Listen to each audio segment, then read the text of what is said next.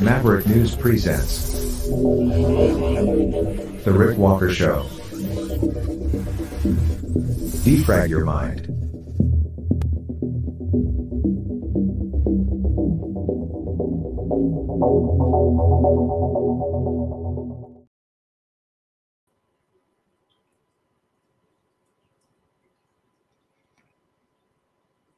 Hey.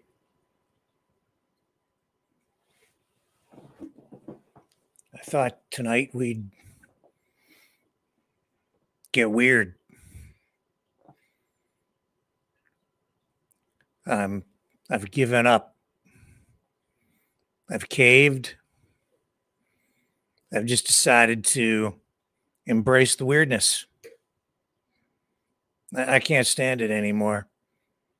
There's no more resisting. In 2023, truth is stranger than fiction. So I've decided to get weird to get normal. And so that's what we're going to do tonight, because I was laying in bed and I was thinking it all started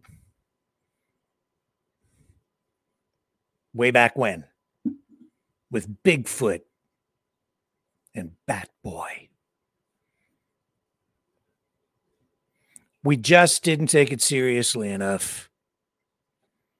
And now it's all out of control. So tonight, we're going to deal with the serious news.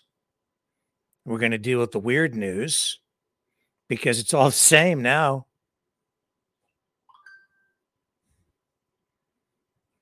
So, buckle up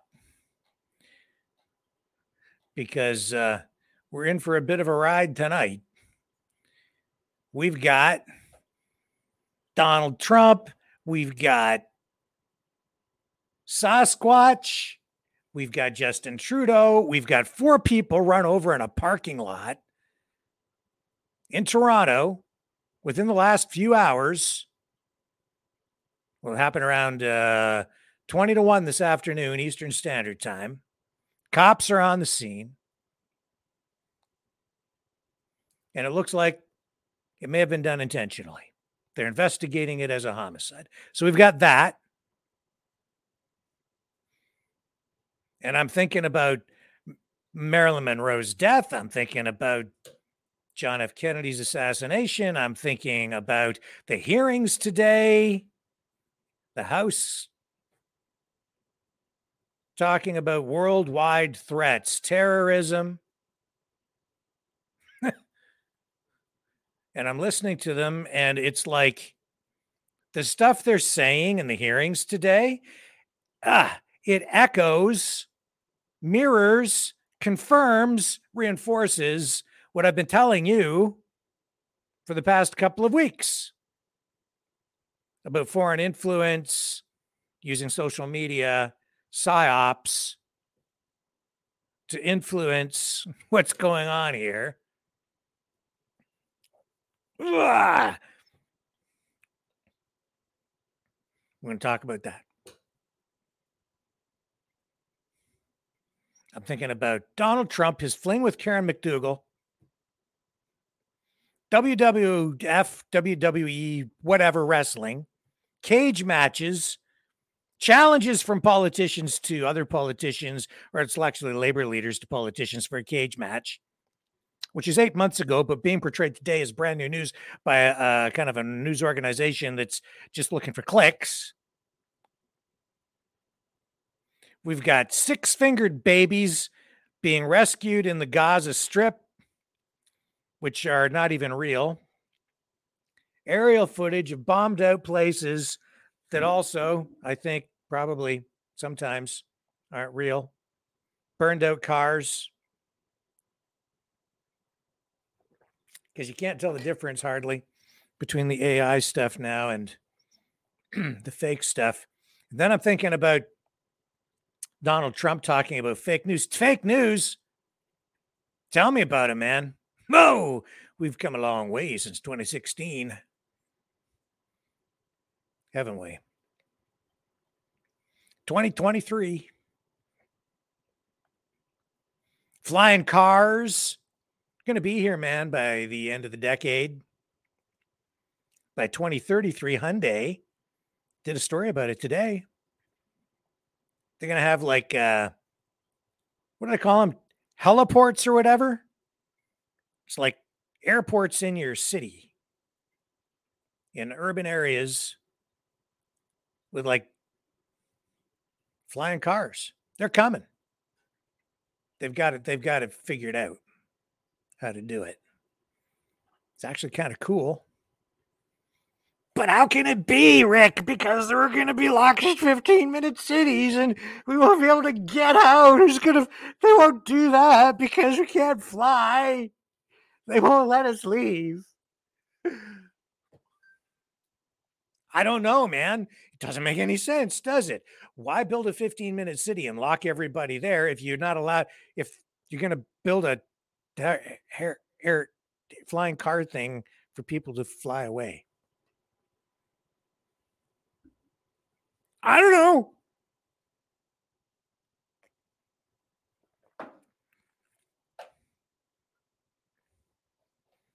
Doesn't make any sense, does it? Defies logic. Doesn't make any sense at all. Who's going to fly if you can't fly? I did some really super duper heavy duty investigative journalism, and I've got a recording of Bigfoot. Proves he exists. So we've got that. We got a dude who was, charged because he wouldn't shut his business down during the pandemic, and they dropped the charges against him today. Oh, and Fauci, that dude, he ain't coming to Canada no more for that speaking engagement we told you about being canceled. Apparently, it's like a scheduling conflict. Show you that. We got Betty White, zombie girl. Yeah, real thing. I've got the footage here of Trudeau being swarmed in that restaurant. And we've got, what else we got for you? Oh, what a night it's going to be. What a night. UFOs, Leonard Nimoy, Mr. Spock. We got, what else we got? I've got a baby with a gun. I got a baby with a gun. A real gun, a baby. I got that for you. That's weird news, right? I've got, what else have I got? Can't remember what else I've got. I've read it written down though. I got Trump talking about vermin. I got Alex Jones going crazy. Maybe we'll show you that. I don't know. Oh, I've got a transgender preborn infant thing symbol on a supermodel's belly. I've got X-ray specs. You're not going to want to miss this show, man. This is the best one ever. I have a social media influencer who focuses on golf, who's kind of pushing the boundaries on the dress code. Seems she's getting a little bit cheeky. But hey, the rules are the rules. And if you're going to make the rules, you got to play by the rules. And I'll explain what I mean when we come back on the other side of this, because we've got a lot of weird news to share with you tonight. Some of it's good, and a lot of it's pretty bad. And some of it is just, well, it's weird.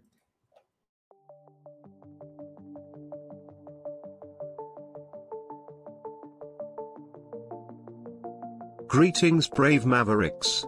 Our quest for truth continues. We go beyond fake news. Together we expose propaganda.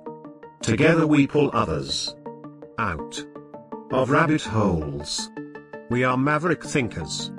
We are all unique individuals, defenders of individual rights and freedoms, credible, trusted, grounded in reality. Maverick News, Maverick News. Defending free speech, free speech. Donate at freedomreporters.com. Do it now. Tomorrow may be too late. Maverick News. The world is watching.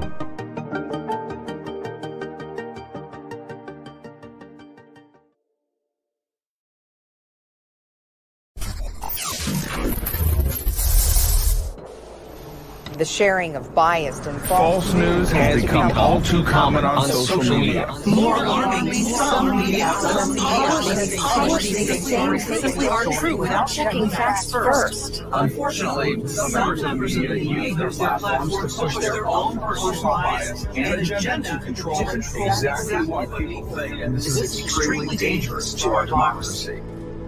In an ocean of lies a century deep, the truth awaits. Choose not the red pill. Choose not the blue pill. For both are an illusion. Discover the power of M.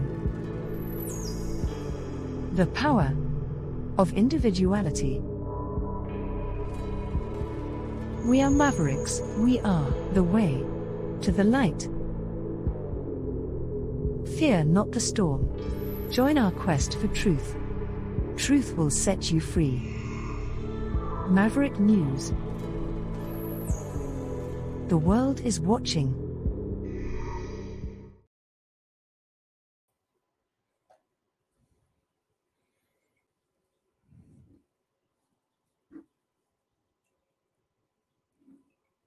We have been lied to. They've been lying to us. Who are they? It's them.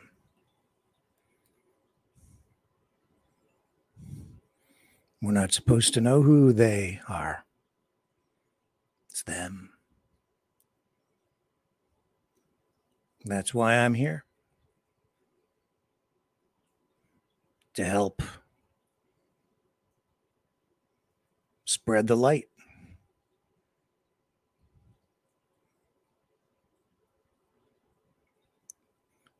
To destroy the shadows. That's what we'll do tonight. We'll begin that process again.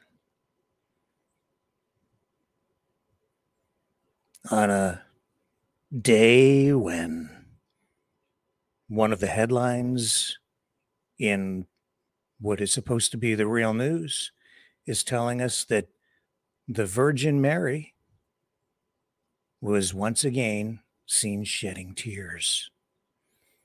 Real tears. And I think back in time, my time, your time, in our world,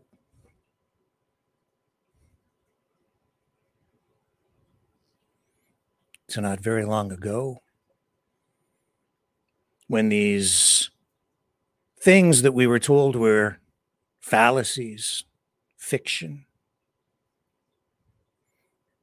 were explored but not seriously. We were allowed to hear about them, but we dismissed them as fables, fairy tales,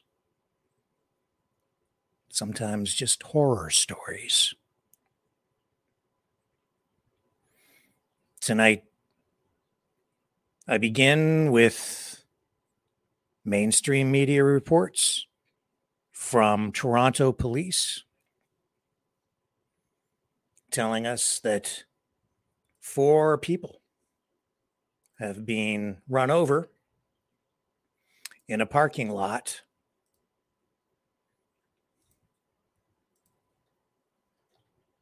Here's the Toronto Police Twitter account.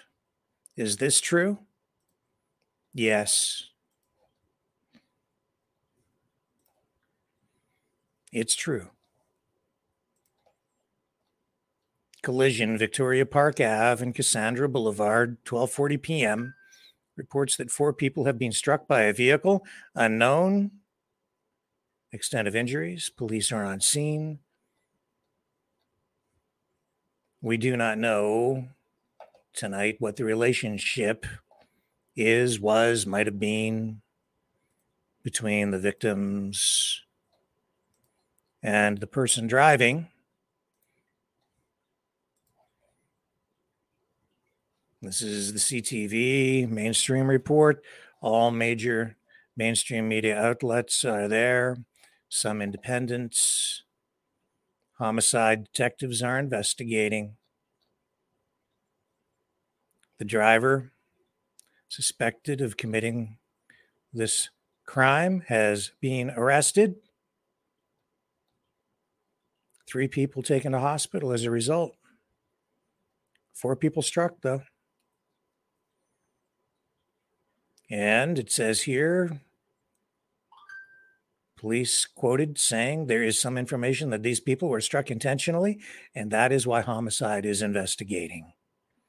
And if homicide is investigating, that should tell us that this is either an attempted murder or a murder, potentially, meaning that there's a good chance someone has died or is going to be pronounced dead or is in danger of dying in serious or fatal condition in hospital. And that is really as much as we know this evening at this point. Here are some aerial shots of the scene. And of course, the thing that's coming to mind for people tonight is, what's the motive? Why would this happen? Who would run over 4 people in a parking lot? Well, you all know, we all know what people are wondering, thinking. Was this motivated by emotions stemming from the war between Israel and Palestine, Hamas? We don't know yet.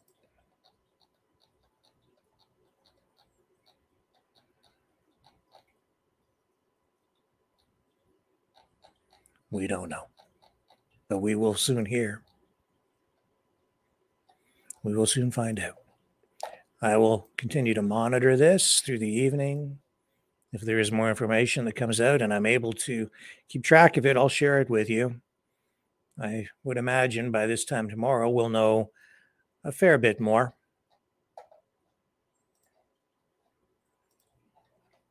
And Iran is telling Hamas it will not enter the war with Israel.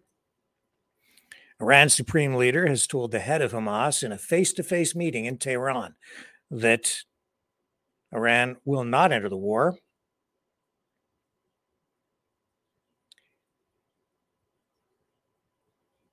And I guess Iran also accused the group, Hamas, of not giving any prior warning of the attacks on October 7th.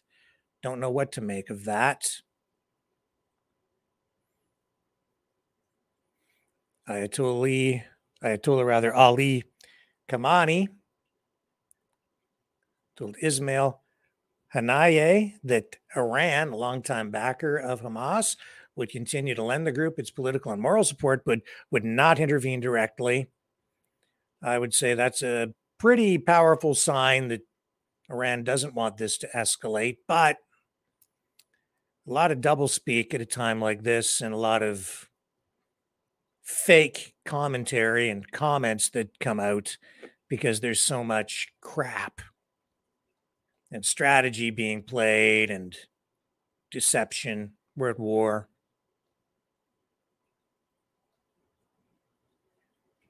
So judge not by their words, judge by their actions. we'll see where it goes.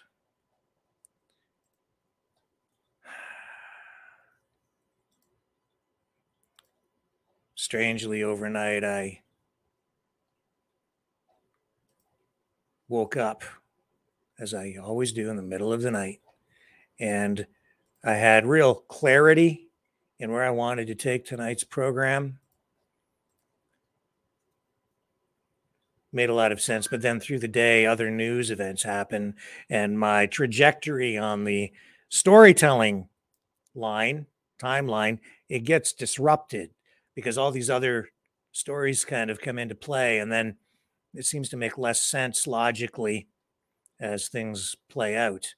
But this is one of the stories really that is it's definitely related to what I'm talking about tonight, but it's one of those things that's kind of thrown the trajectory of the storytelling off. In fact, all these stories I'm talking about right now have done exactly that. And yet they're all definitely tied in because of the mania that is out there right now, worldwide, everywhere. People are losing their freaking minds for one reason or another. Some people would say it's justified. Other people would say, no, you're just crazy. Depends on your perspective. Well, how about this incident at this restaurant with Prime Minister Justin Trudeau?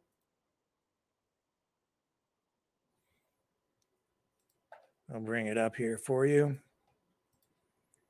Let's take a look. He got chased out of this restaurant by an angry group of people. Nobody seems to like JT. Fire now!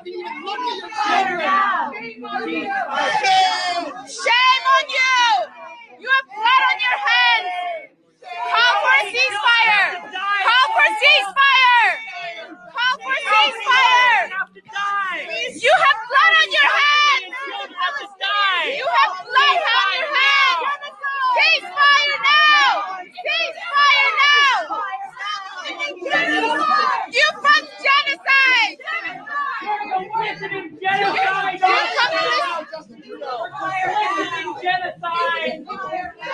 Mr. Justin Trudeau, you fund genocide! Prime Minister, how many more kids have to die? You fund genocide, Justin Trudeau! Look at us! Look at us! Look at us, Justin Trudeau! Answer for your crimes! You are killing kids! Ceasefire now! Ceasefire now! Ceasefire now! Ceasefire now! Ceasefire now! Ceasefire now! Ceasefire now! Ceasefire now! Ceasefire now! Ceasefire now! Ceasefire now! Ceasefire now! Ceasefire now! Ceasefire now! Ceasefire now! Ceasefire now! Shame on you, Justin! Now! Ceasefire now! Ceasefire! Justin Trudeau, answer us! Answer us! Answer us! Ceasefire now!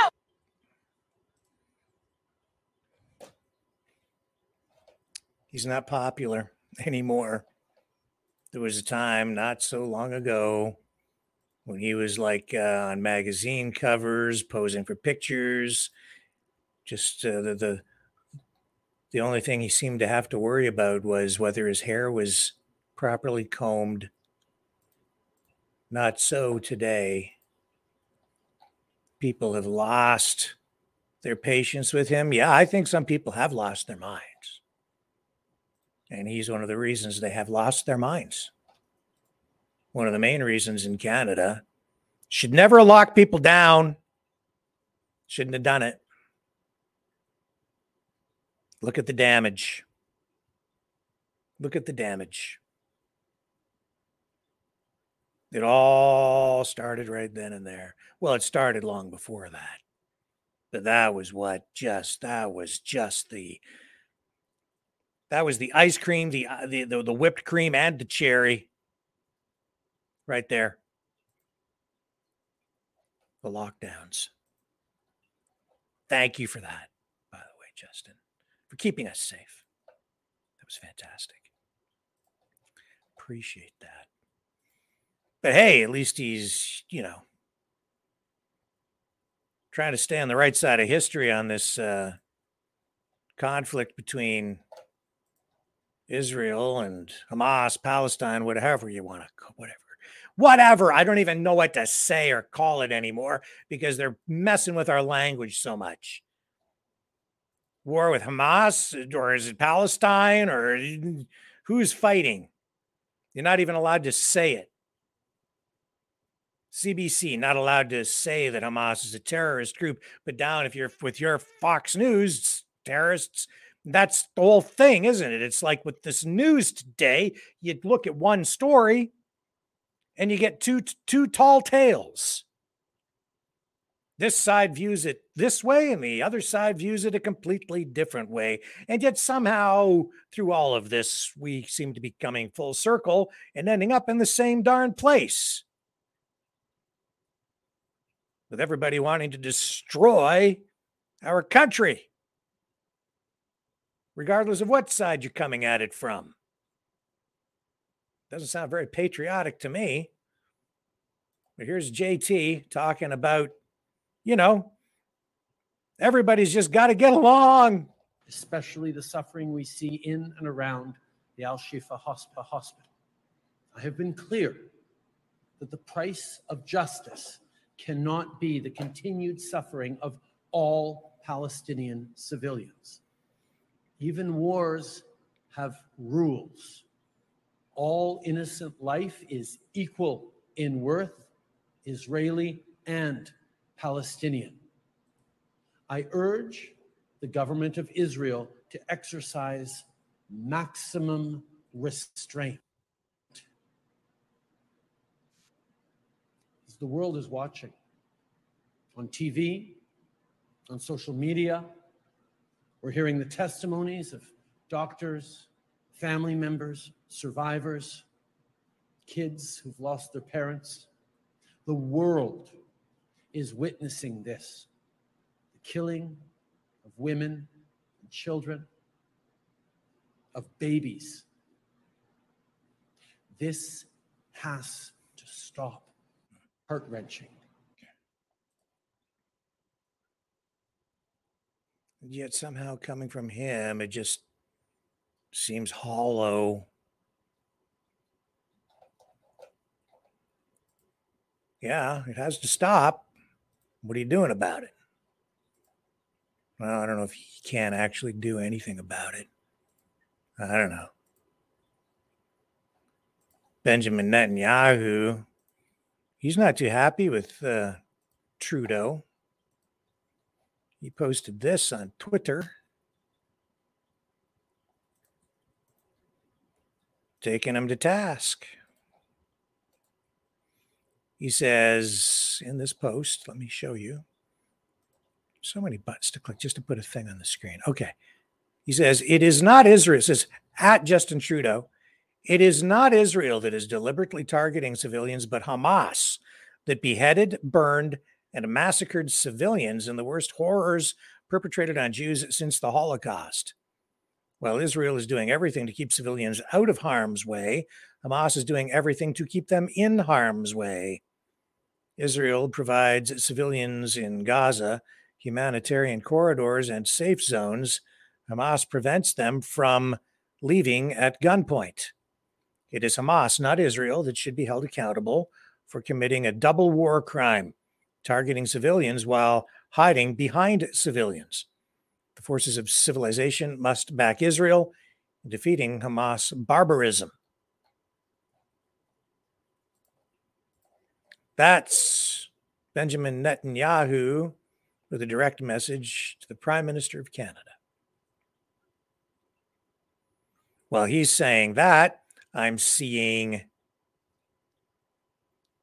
leaders from some other countries, including Colombia.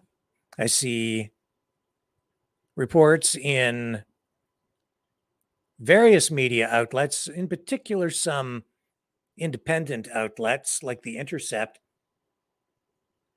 highlighting calls for Netanyahu to be removed and maybe even charged with war crimes. And it looks like some countries may even pursue that. Will that go anywhere? Have my doubts. At this point, we'll see what happens as when the conflict draws to something of a close.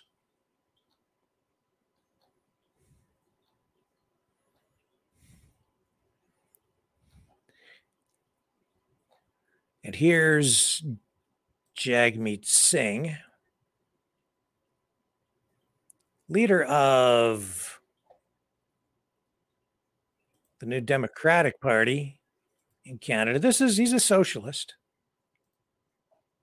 His party's a socialist party. Although I wouldn't say they represent workers very effectively these days, but anyway, that's kind of the way socialism goes in 2023. And this is him addressing it. So you get I'll just give you his take on it. All the anti-Semitism, Islamophobia, as he puts it. What we're seeing right now in Canada is something really troubling. We're seeing a rise of hate, and we're seeing it in a rise of Islamophobia, a rise in anti-Semitism, and it is impacting kids right now in Canada.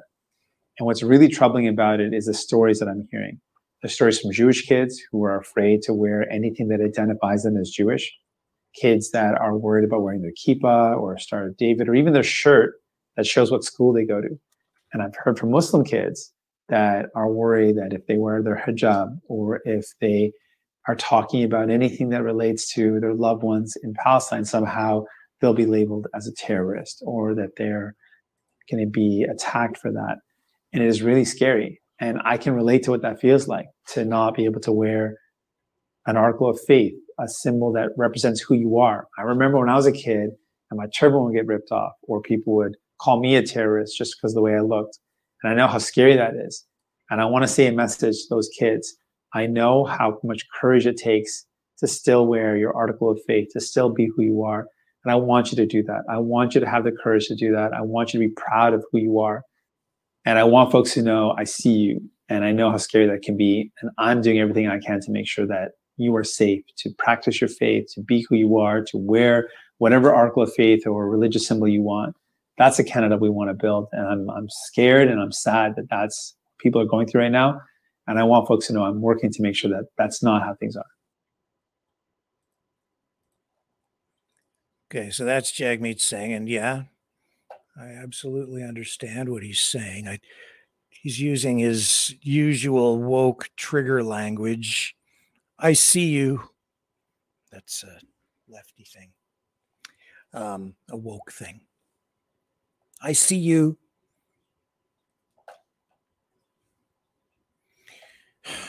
Language. And it's like, it's so weird because it's like you take a story and you see one side sees it this way, the other side sees it that way. You can have people watch a car accident, two cars hit head on, and you'll get 100 different, well, maybe not 100, but let's just say for the sake of simplicity, you'll get two people. One person sees it one way, it's that guy's fault. The other guy sees it the other way, it's the other guy's fault. It depends on how you spin the information. And if you have people sitting there trying to convince somebody or convince a group of people that it's a particular way, that becomes a very powerful thing as well. If you're skilled at manipulating people's minds using language, sometimes you can convince them that black is white and white is black. All through my journalism career, I've seen it. I've seen it so many times. Most pronounced, the most memorable thing was the Freedom Convoy for me. That's one of the reasons we resurrected this channel, to bring people truth. We said we will show much of the live streaming as we can to keep everyone honest to show people the truth, as much of the truth as we possibly could, in long form, unedited video form. And we did as much of that as we possibly could. And yet, at the end of the entire exercise, you had still diametrically opposed groups. One group, the neoliberal woke progressives, on the side of government, on the side of those who said that the truckers were disruptive and engaging in illegal acts. And then on the other side, it was all peaceful and a completely different take on the entire situation. And the same is happening right now with Israel, Palestine. But I can tell you this, as I sit here as a journalist, trying to be as unbiased as I possibly can so I can remain open to hearing all sides of the discussion, it's becoming apparent to me that, again, there's some lying going on both sides. And some people taking real liberties with the narrative, with their language. There's an interview up right now with John Anderson interviewing Neil Ferguson. We ran a clip of John Anderson interviewing Douglas Murray, one of this era's most important thought leaders, I would say. But now Neil Ferguson, and he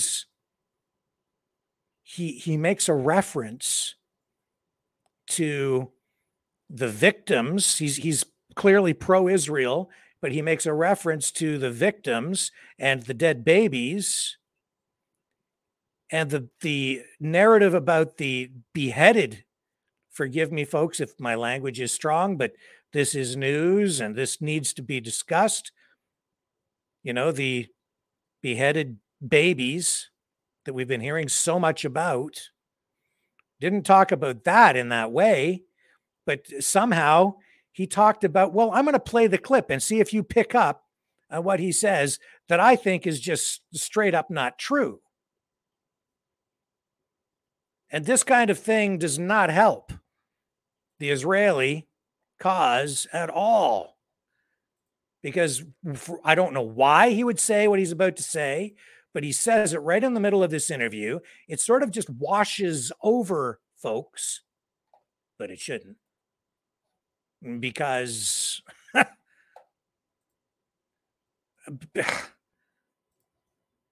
because words are important, truth is important, and I'm not going to let it just slide. I'm not going to let it just wash over me. I heard it, I picked up on it, and I'm going to share it with you so that you become aware of it as well. Now, for all I know, he believes it. It's not necessarily that he's lying, but he could be repeating someone else's lie. Anyway, let me play it for you. See if you pick up on what he's about to say. Here we go. Because where were these 2,000 sociologists in the 24 hours after October the 7th? Where was their statement of solidarity with the people of Israel who had been the victims of a horrendous terrorist atrocity, a kind of trailer for a second Holocaust? They were conspicuously silent. And that's the most shocking thing, it seems to me, about parts of Western society today, that there are people who feel extraordinary indignation on behalf of the Palestinian people, but apparently no indignation on behalf of the Jewish people, the Israelis, who were initially attacked. I also find it extraordinary the moral equivalence that people suggest between terrorists murdering innocent women, children, babies, putting babies in ovens, for heaven's sake, and the Israeli Defense Forces retaliating in a way to target the perpetrators, going out of their way to minimize civilian casualties. Hamas doesn't care about the people of Palestine. It doesn't care at all. Hamas actually has built these tunnels not as shelters, but exclusively for its own military use. And when a leader of Hamas was asked about this, his response was, well, the tunnels are for us. It's the problem of the UN to look after the Palestinian people. Did you pick up on what he said that I think is just false? I'm looking in the chat. I'm going to look over here. Let me go to the Rumble channel. Check the chat in there. I'm going to ask you guys, did you hear what he said that I think is, maybe you picked up on it, maybe you didn't. Yeah, I'm looking in the chat. Anybody. Yeah, I see it. Yep. Babies and ovens. Babies and ovens? I watch that video. I have that video that was released of the actual attack by Hamas. So I watched the whole thing. There might be more someplace, but how long was it? Was that 40 minutes approximately, half an hour? We ran it on this program. I didn't see any babies in ovens. And given the nature of the attack, where would they get the ovens to put the babies in? These would have to be crematoriums. This was an attack that took place with people breaching the barrier, getting in, riding around on motorcycles and in cars and targeting civilians, taking hostages. But where would they find the time to take the babies and put them in ovens? That's imagery from the Holocaust being overlaid onto this. And it was done in passing, a single comment. But if you're paying attention and you know anything about history, and if you can think for yourself at all, you would know that that statement about it happening on October 7th has got to be untrue. They would not have had the time. They would not have had the ovens to do it. It's not like they brought ovens with them. Like, what was that?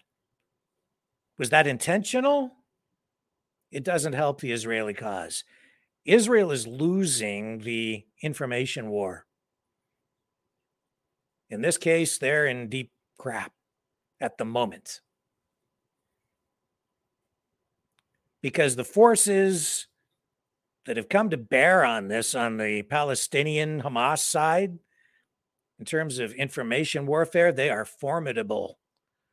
I would say, based on the techniques being used, the style of everything that I'm seeing in terms of social media posting and so on, it all seems like it's coming from the same sources as the other psyops that are being perpetrated upon people. They go from one news cycle to the next, and it seems like they're almost controlling it, choreographing it. If I didn't know better, I'd say they're planning it and executing it, channeling the energy in such a way that these plans become self-fulfilling prophecies upon which they then capitalize with information warfare and psychological operations to fuel the next tragic event designed to disrupt and destroy our society. And then this, I think, was intended to fight back in some way. He's lashing out with his words, but the words were either poorly chosen in this particular case or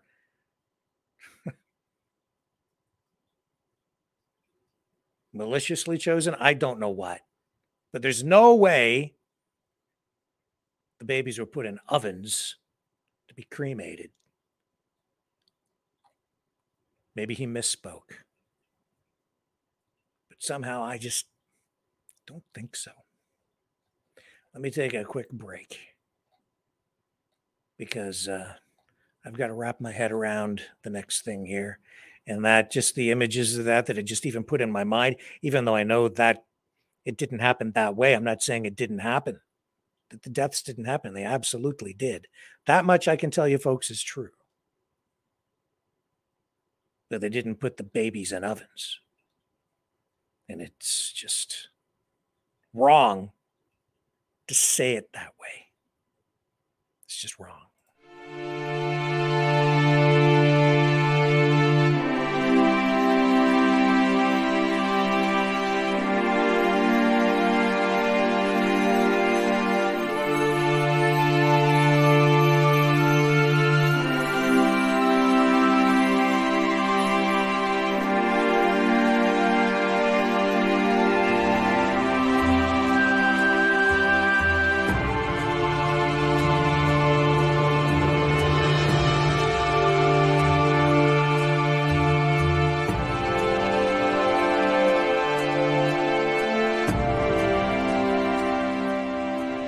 Maverick News.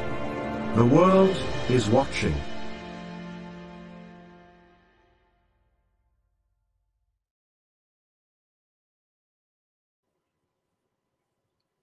And you want truth? Science can pave the way to truth. It's happening. It just happened in Canada just now, just within the last day. The murder of a Toronto teenager has been solved 50 years later. Half a century has passed. And there she is, Yvonne LaRue. They've solved the case, the murder of Yvonne LaRue. Murdered 50 years ago. York Regional Police have solved the cruel and ruthless murder of a 16-year-old girl who was killed in King Township more than 50 years ago. The body of Toronto teen Yvonne LaRue was discovered by a passerby on the morning of November 30th, 1972, in the area of 16 Side Road between Jane and Keele Streets. And so what happened here is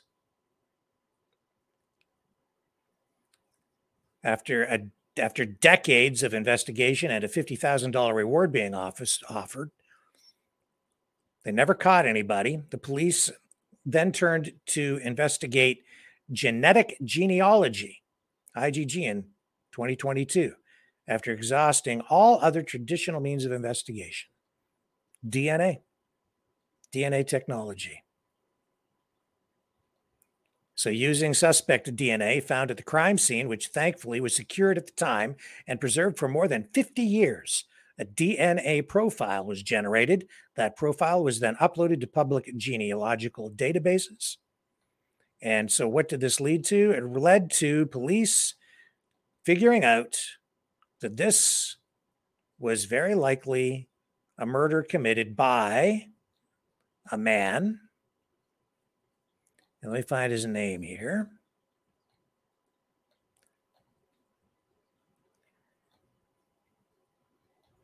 Sorry, I had it memorized and now it's slipped my mind, but it's in here. But this guy, it wound up committing suicide 2 years after the murder.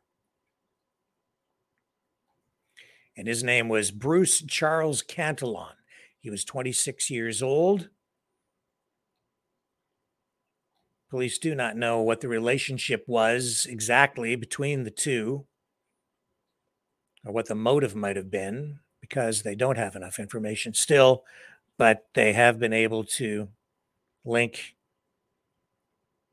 the crime to him, and that is now giving the family some closure 5 decades later. Is that truth? Yeah, that's truth.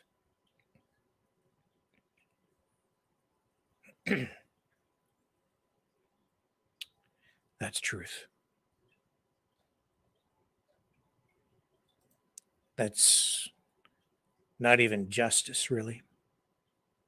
That's justice delayed and justice denied, justice never realized, but at least the family has some closure. All that because of technology. undeniable, definitive. That's truth.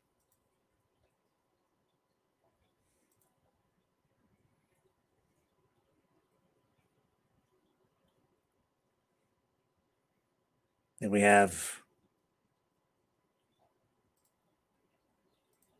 a business owner, Jesse Johnson, says that he might actually sue the federal government in Canada. He says that the government tried to break him financially, mentally, and spiritually. He says his business in Calgary, Alberta was destroyed by the government because he refused to discriminate during the pandemic based on vaccination status. Well, today the charges against him were dropped. So he says he is going to sue the federal government for damages.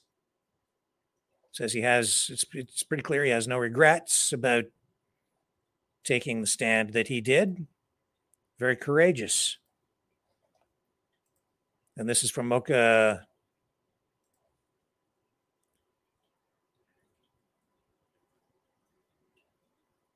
Bazirgan, who was on scene and captured this clip with Jesse. Pursuing a civil suit, yes. It is a bittersweet irony what happened here today.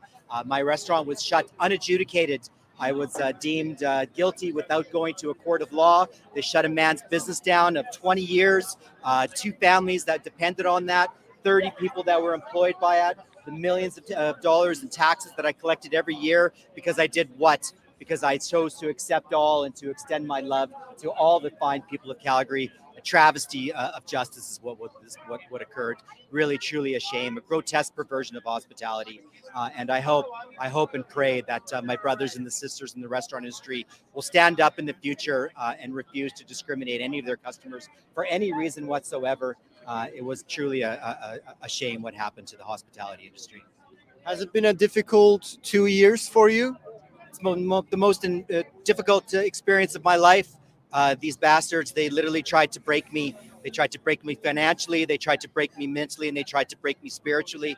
And they almost came close. If it wasn't for the good people that joined me here today, the many who I fought with on the streets of Calgary, in the prairies at Coots, in Winnipeg, all across Canada, the millions who rose up to defend our rights and freedoms in this great, great land, we need to pray to Jesus Christ to offer us forgiveness and to give us the light to fight further into the future. What is your message to people who are still fighting against these charges, against the government? The government is still going after them. Never give up hope. Never give up hope. And believe in yourself. One thing I've learned across this journey is that the power of the human spirit is indomitable. And if there's a mountain in front of me, that mountain shall move. I would say is a win. In the freedom column, a partial win. Now he needs justice. He will fight back. And I pray that he is successful with his lawsuit. We need more wins like that, because that isn't just a win for him. That's a win for everyone. Everyone. And you know that incident with Trudeau, I mean, that's a direct result of the lockdowns, that swarming at the restaurant. That was in Vancouver. Yeah, you know, I mean, they might have been shouting pro-Palestinian rhetoric, but we all know that it started with the lockdowns. Oh, he scared people, and he's had everybody scared for a while. Maybe not everybody, but the majority of people. But things have certainly shifted, haven't they? I mean, there he was in Chinatown. And do you know that Vancouver police had to send 100 police officers down there to protect him? They even used a taser to subdue one man. You didn't see that in the video, but they did confirm that they used a taser to subdue one man who was arrested for assaulting an officer, and another person was arrested there for obstruction. And the level of anger, frustration, and outright hatred, rage that people are feeling toward the prime minister, it means he can't go anywhere without protection. As you saw. As a result, do you know how much they spent to protect Justin Trudeau last year? $30 million. $30 million on security for Justin Trudeau. That's got to be a record. I don't think any prime minister in Canadian history has cost taxpayers that much. $30 million just to keep him safe. And yet there he is, I have to say, taking extreme risks, walking through public crowds. He doesn't know. Those police don't know. Those CSIS guys, the RCMP, they don't know who's in that restaurant. They don't know who might be screwed up in the head enough to act out on the emotions they're feeling, the emotions that are being fueled by the actions of Trudeau, the past actions of Trudeau, the actions of the government, and amplified as well by what they're watching online and how they're feeling, and just even talking to people, because just sitting around talking with people can inflame emotions too, can't it? Well, I've been explaining as well that outside political forces have been exploiting the situation, especially of late with the Israel-Palestine conflict, and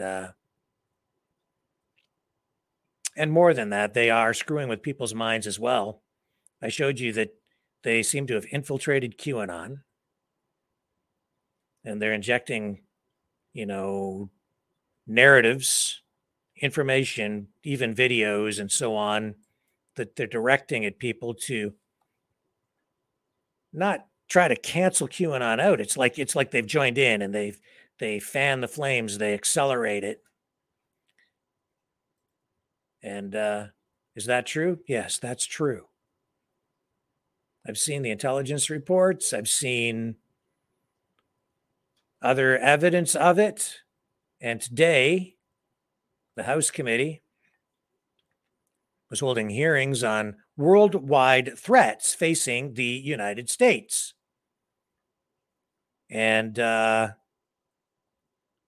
lot of what was said by people, politicians, security experts on both sides of the political aisle, a lot of what they were saying reinforced what I've been talking about, where they are screwing with people's minds. Let me just run some of the opening comments from the chair of the committee today, and you'll hear him touch on some of this subject matter. More dynamic each day. Audio's a little. I don't say this lightly. Crank it up. I can't get it any louder. This is one of the most dangerous times in the history of the United States. Some of the greatest threats include an open and lawless southwest border. Ask any border sheriff, or for that matter, the mayor of New York City. The rising threat of terrorism, rogue nation-state actors, and criminal elements seeking to do us harm, and efforts by foreign adversaries like the Chinese Communist Party to target our critical infrastructure.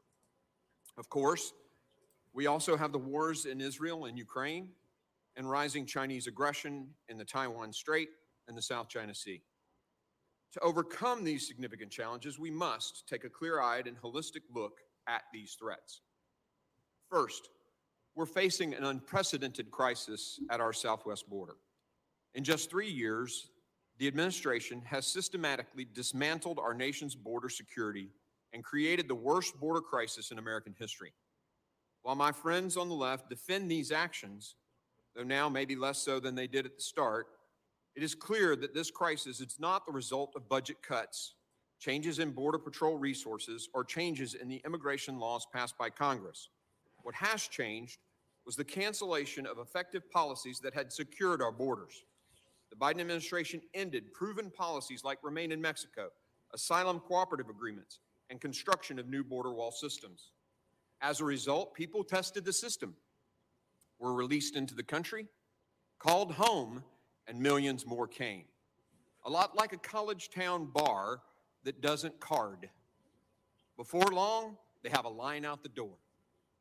Worse, as acknowledged by AG Garland, Attorney General Garland, the drug cartels have taken advantage of this policy shift and executed a strategy pushing mass waves of people to tie up Border Patrol and then bypass them with thousands of pounds of fentanyl, killing Americans at an unprecedented rate.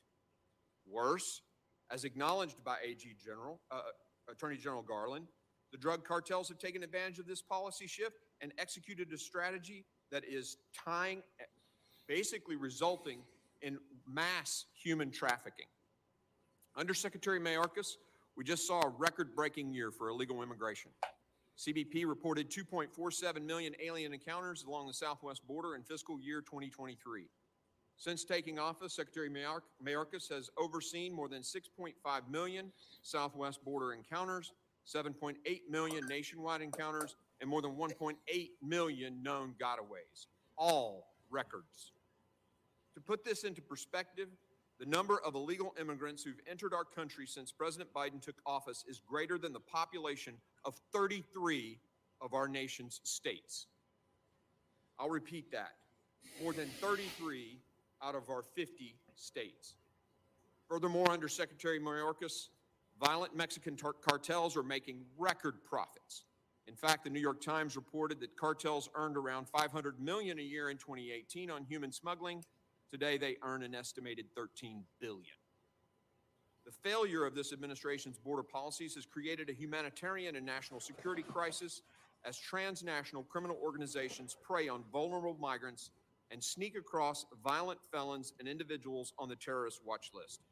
And yet, Secretary Mayorkas has continued to mislead Congress and the American people, claiming that this is what a secure border looks like. Second, malicious activity by nation-state actors and terrorism poses a direct threat to the United States homeland. Without question, the homeland is less safe under this president. The catastrophic Afghanistan withdrawal 2 years ago signaled weakness and a lack of leadership to the world. Our nation's adversaries have been emboldened to attack our allies and our friends and are undermining our security here at home. Significant threats to our cities and our local communities are only growing. As each of you recently testified before the Senate Committee on Homeland Security and Government Affairs, foreign terrorist organizations, including those supported by Tehran, have gained a sense of momentum following Hamas's brutal terrorist attack against Israel last month. These terrorist organizations continue to call for attacks against the U.S. at home and abroad. This includes Al-Qaeda, which, as Director Wray has pointed out, has issued its most specific call to attack the U.S. in the last 5 years. As our adversaries seek to further destabilize the Middle East, we must confront how these threats directly impact our own homeland security. According to DHS, 294 aliens whose name appear on the terrorist watch list were stopped trying to cross our southwest border between ports of entry since FY 2021.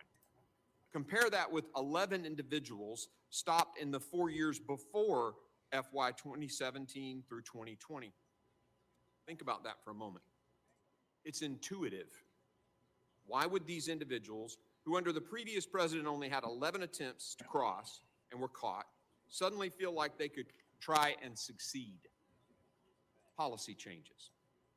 In the last 2 years, CBP encountered over 6,000 special interest aliens from Afghanistan, 1,600 from Pakistan, 659 from Iran, and 123 from Iraq between ports of entry. Additionally, DHS documents obtained by this committee show that more than 20,000 Russians, nearly 230 Afghans, and more than 1,800 Uzbeks have been released into the country via the misguided CBP-1 app, mass parole program with minimal or no vetting. And these are just the ones we know about. How many other individuals posing a national security threat have been among the 1.8 million known gotaways? No one knows. And that is terrifying.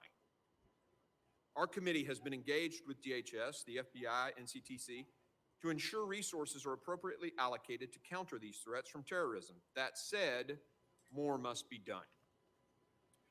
We are still waiting on sufficient information on the Biden administration's handling of the heightened national security risks posed by a massive number of aliens with terrorist ties illegally crossing the southwest border. We will not be deterred. We demand DHS's full compliance and without delay. Compliance that I might add is dictated by the Constitution. Third, anti-Semitism is rising, and threats against communities of faith in the United States are reaching historic levels. Anti-Semitic attacks have risen sharply in the United States since October 7th. Foreign terrorist organizations like ISIS have called on its extremist supporters to target Jewish communities in the United States and Europe. The free world pledged never again nearly 80 years ago. Now it's time we stand firm and united against this evil. We must not let these anti-Semitic attacks and the increasingly hateful rhetoric become a harbinger of something worse to come. We must do all we can to protect houses of worship and vulnerable communities from such targeted violence. Fourth, cyber attacks continue to undermine our homeland security. The cyber threats we face from malicious nation states and cyber criminals are increasingly complex. This summer, the federal government experienced multiple incidences, including right before the Secretary of Commerce's visit to China. Our critical infrastructure is also under attack. This year's annual threat assessment of the United States intelligence community highlighted the threat that adversarial cyber actors pose to our critical infrastructure owners and operators. DHS, CISA, and the FBI have a crucial role to play in supporting these owners and operators to defend against and respond to these threats. Finally, we must address the challenge posed by the CCP.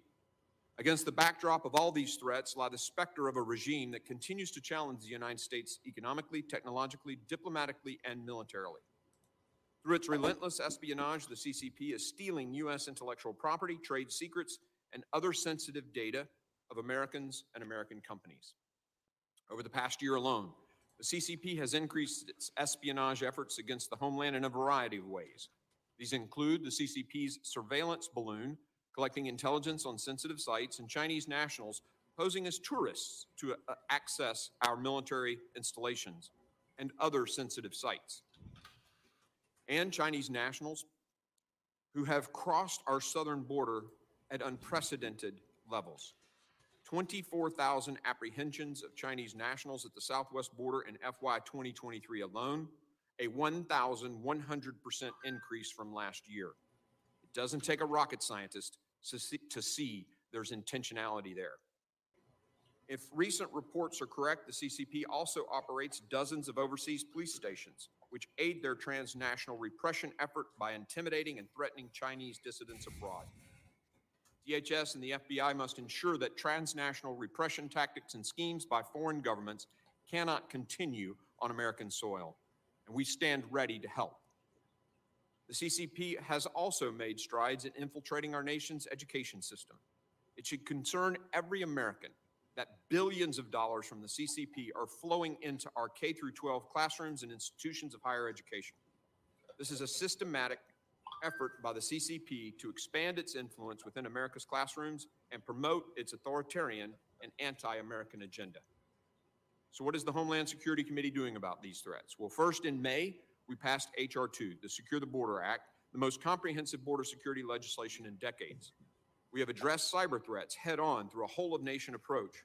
We've passed legislation encouraging responsible use of open source software in the federal government and building DHS's cyber workforce. I've convened a group of committees across Congress to discuss and develop solutions to this problem that implicate multiple committees of jurisdiction. Okay. So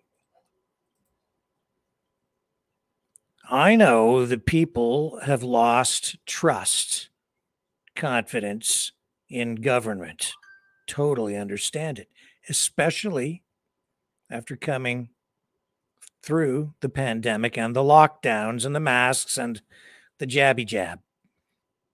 I get it. I was never trusting of government to begin with. However, life is not black and white. It doesn't mean everything they're telling us is a lie. It means a lot of what they're saying is a lie. They're lying. But it doesn't mean they're always lying. It doesn't mean that external forces are not engaging in activities to undermine and destroy Western society. So much damage has been done to our society since the pandemic that people have been manipulated in such a way, or the situation has created a situation where people are quick to embrace the opposite, to the point where we have many people, even within the freedom movement, the conservative movement, Republicans, MAGA people, QAnon people, who are convinced that foreign countries are our friends, foreign adversaries are our friends who are trying to help us and might save us somehow, while our own government and even our own system is working against us. These security officials, Homeland Security, FBI, they're telling you that the external threat is still there. It's always been there. Of course, the other countries work against the United States, against Canada, against the West. We're in competition with them economically, socially, ideologically. It's a constant struggle. It always has been since the beginning of time. It's no different now. It never will be different. It doesn't make them your friend. Yet some people seem to be thinking in that way, and I'm seeing actual, like, tangible, written down evidence of that. And it doesn't mean that the government's your friend either. Don't take the red pill, don't take the blue pill. They're both an illusion. Be aware. Learn how the system works. Then you'll understand what's really going on. And you can take steps as an individual to protect yourself and, by extension, help protect your community and your country and make life better for everyone. The threat is real. That's real. They're telling you that the threat is still there, that it's real. When Ronald Reagan was telling you that the threat was real during the Cold War, he meant it. When John F. Kennedy was telling you the threat was real, Cuban Missile Crisis, real. It was real. And he was telling us that. Why people suddenly, what has happened in people's minds to make people think that suddenly foreign adversaries are our friends? It's very odd. Well, I've been telling you why. This is the tail end of Christopher Wray from the FBI and another security official. We'll pick up more of this testimony at this hearing today on worldwide threats. To make sure that they've got the tools they need to keep all of us safe. Indispensable in that toolkit against foreign adversaries are the FBI's FISA 702 authorities. And I'm happy to talk about all the things the FBI has done over the past couple of years to make sure we're good stewards of our 702 authorities. But I can tell you, it would be absolutely devastating if the next time an adversary like Iran or China launches a major cyber attack, we don't see it coming because 702 was allowed to lapse. Or with the fast-moving situation in the Middle East, just imagine if some foreign terrorist organization overseas shifts its intentions and directs an operative here who'd been contingency planning to carry out an attack in our own backyard. And imagine if we're not able to disrupt that threat because the FBI's 702 authorities have been so watered down. I want to close by thanking you for your continued support of the FBI's men and women who work tirelessly and selflessly to protect all Americans. And thank you for having me here today. I look forward to your questions. Thank you, Director Ray. I now recognize Director Abizaid for 5 minutes to summarize her opening statement. Thank you, Chairman Green, Ranking Member Thompson, and members of the committee. Thank you for the opportunity to appear before you today. This hearing is especially timely as we continue to monitor the response of global terrorist actors in the wake of Hamas's tragic and brutal 7 October terrorist attack. The attack affected Americans directly, including over 32 who were killed and those who were taken hostage. While Hamas itself continues to focus its operational activity in the immediate region, Hamas's attack and the conflict that it has precipitated has reverberated across the globe among an ideologically diverse array of threat actors. Whether it be members of Al-Qaeda or ISIS, individuals inspired, including those motivated by a racial or ethnic animus, or groups considered to be a part of the Iranian-aligned axis of resistance, terrorists and violent extremists are exploiting multiple core grievances to fuel violence. Among these grievances are the renewed salience of the Israeli-Palestinian issue, the already heightened atmosphere of anti-Semitism globally, and narratives that call for violence as a result, and a refocused attention on U.S. military involvement in the region and our relationship with Israel. All of these are amplified by graphic images and emotive content shared over social media in a way intended to drive groups and individuals to political violence.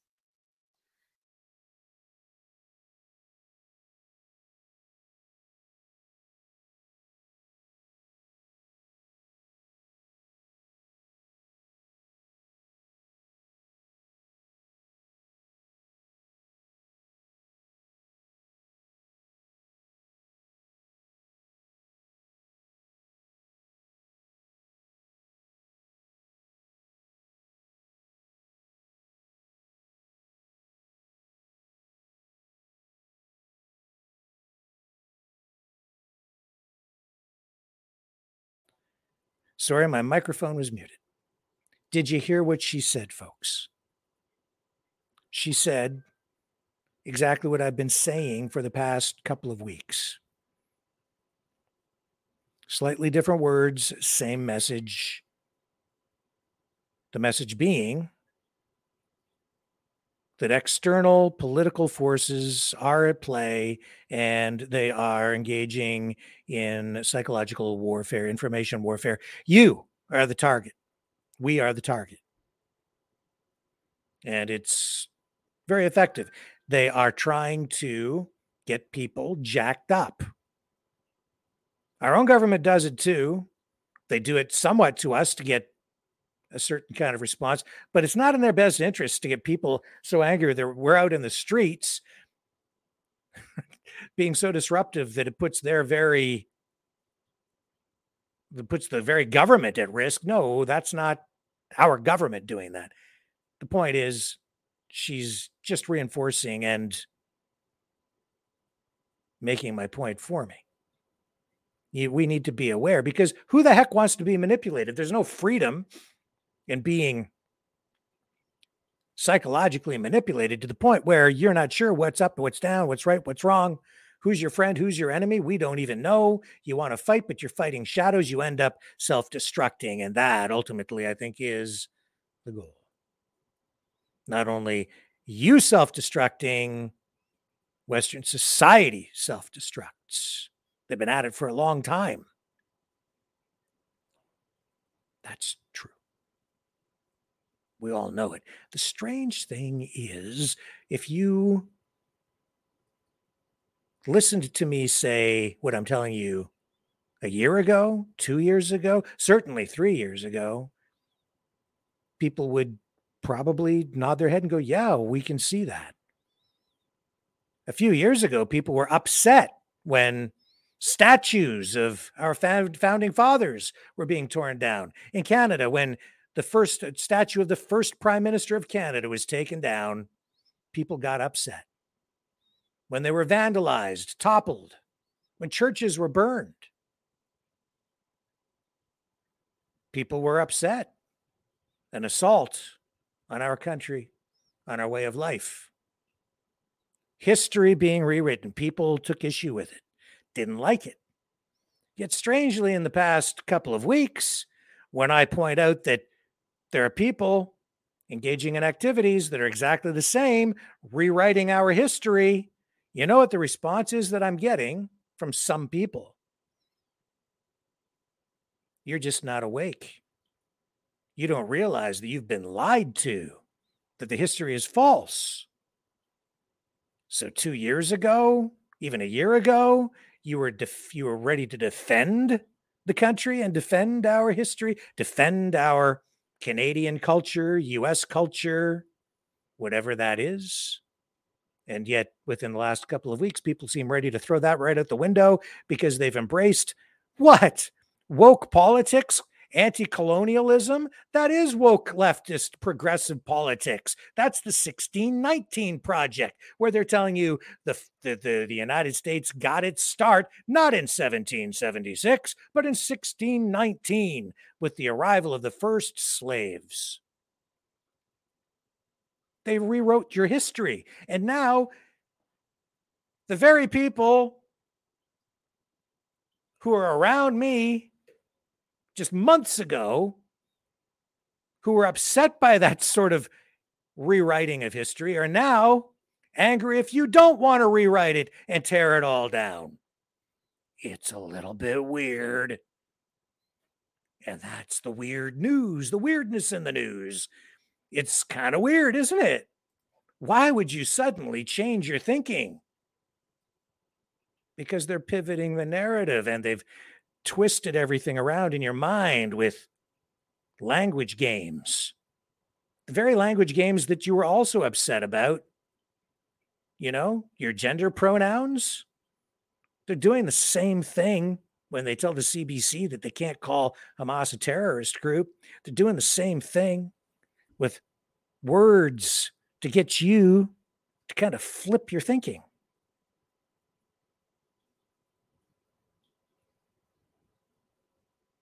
Why do you think you're seeing the rise in anger?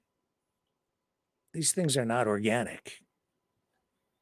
Now, we don't know always who's doing what or how they're doing it, how they're accomplishing these things, but it's happening and it's weird. It's weird and scary. And these security people know it. They don't know how to deal with it, honestly, because it's unprecedented. It's happening and it's never happened before. And they're searching for answers. And you know what we're getting as a result from our government? Censorship. They want to shut it down. They don't want people talking about this stuff. So they want to censor it. That's why we're getting it. They're trying to protect society, protect the government, protect their own butts. As a result, as I said, they're becoming the very monster that they're becoming just like the monster that they think they're fighting because they're becoming authoritarian. They have become authoritarian. And this has been going on for a long time. And because there's all this PSYOP crap going on, and a lot of it is designed, honestly, to just drive people freaking nuts, to just get people to be disruptive. And they attack the most vulnerable. The people who are most vulnerable psychologically, they go after them. And people end up doing really crazy, weird stuff, don't they? Yes, they do. Well, what kind of stuff? Well, I mean, this started a long time ago, folks. Here, let me show you. Look how stupid some people can be and this might not seem related, but I'm telling you it is. Here's a video of a baby with a gun. A baby with a gun. Bang, bang. Bang. That's Say bang. I don't know if it's news, but it's reality. Shoot. A real Shoot. gun. Bang. It's a real gun. Bang.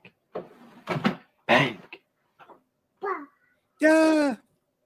Shoot that thing, fat baby. Yeah, it's really, good idea. It's bad idea. Stupid. Okay, yeah, great parents. Great parents. Now, they're either stupid or they've been screwed up in the head somehow. Now, that's not a brand new video, but that's out there. And that just shows you how some people are just, well, they're at the lunch. Why would people do something like that? I don't know, man. Because they're dumb, messed up, angry. When you're angry, you don't think straight. When you're scared, you don't think straight. During the pandemic, people weren't thinking straight. They were scared and angry. And you know that emotion, it's just, they've been keeping it at a kind of a fever pitch, haven't they? A little bit of a dip, and then they get you right back up. And then a little bit of a dip and a fever pitch, and back and forth. And it's a roller coaster ride. And they're trying to keep people scared and angry. And when you're dealing with those emotions, man, you are not thinking straight. That's why you're seeing the rage out there. And man, people were enraged when I said that Dr. Fauci was coming to town in Canada. Well, not now. I guess it's been canceled. He was due sometime this month at a very expensive fundraiser for, I believe it was in the Hamilton area. It seemed almost like a trap because for sure there was going to be a gigantic protest. Oh, if he had come to town for something like that. Oh, the anger, the rage that would have flowed. Talk about a need for security. Well, there's a guy who's fueled a lot of rage right there. Mr. Fauci. Anyway, he's not coming. It's been canceled. There was a scheduling conflict, apparently. Somehow, I think it might have been a little deeper than that.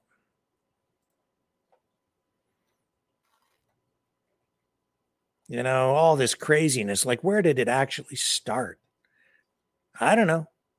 I think when I think back, though, like I'm thinking there was this same kind of insanity. It flows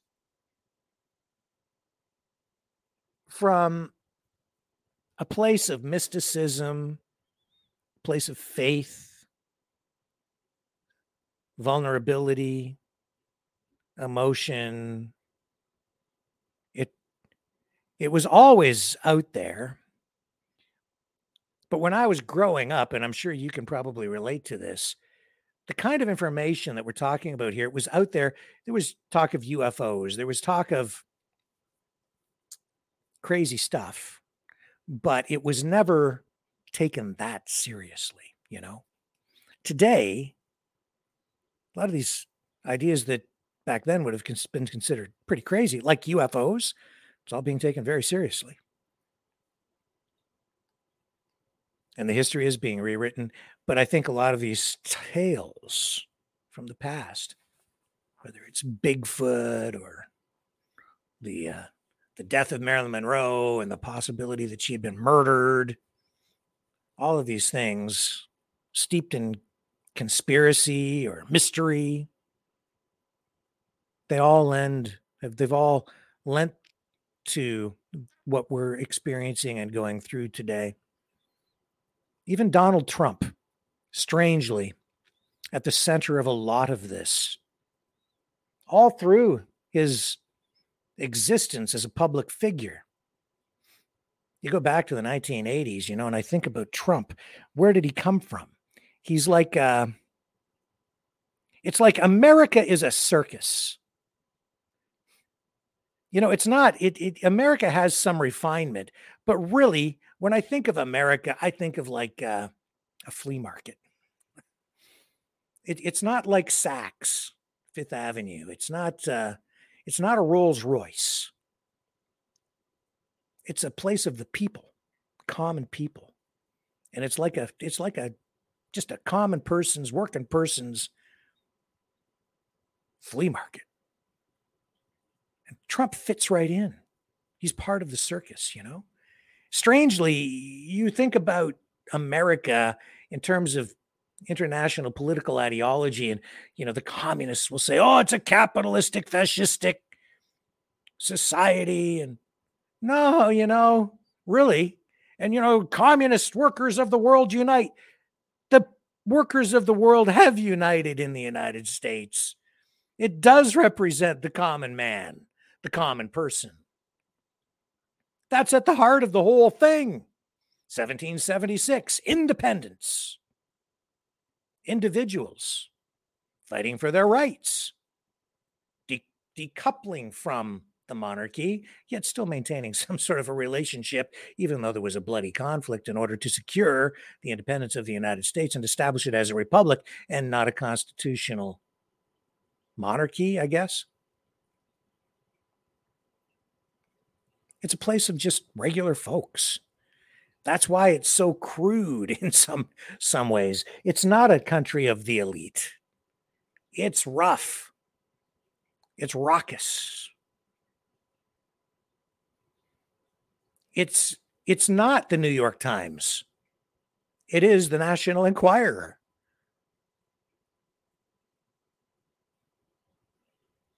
It is Elon Musk, but it's also the truck driver and the plumber, the people who, you know, get down and get the job done, and the store clerk and the pharmacist and the candle maker. It's all the people. That's the United States. And with that, you get a lot of color. I've seen it all my life, but a lot of it, you know, you don't take a lot of it that seriously, because some of it is kind of crazy talk. It's kind of crazy, right? But maybe not. All I can say is I've just kind of given up. I'm just going with it from now on. It's like, admit it. It's a real thing.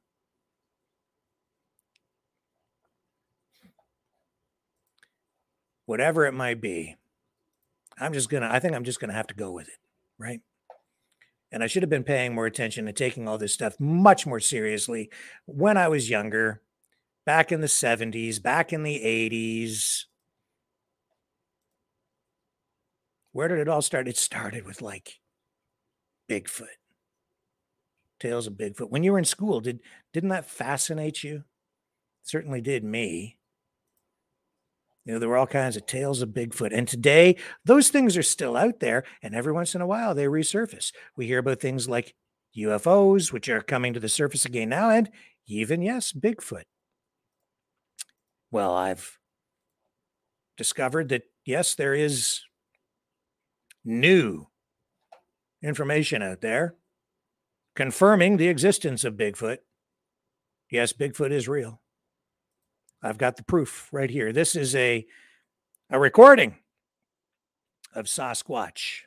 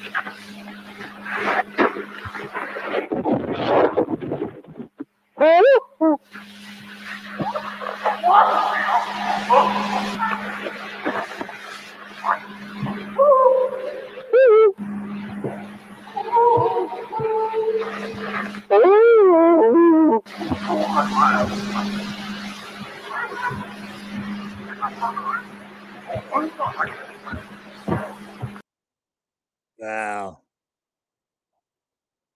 Well, hang on. There's more. There's more right here. Hang on. This is important right here. Listen.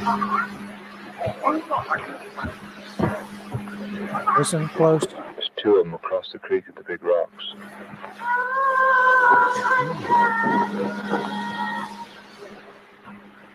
It's a hard act to follow. Also, yeah, like he talks to others and they talk to each other. Yeah.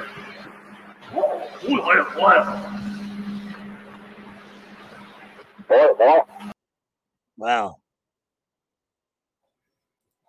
What more proof do you need?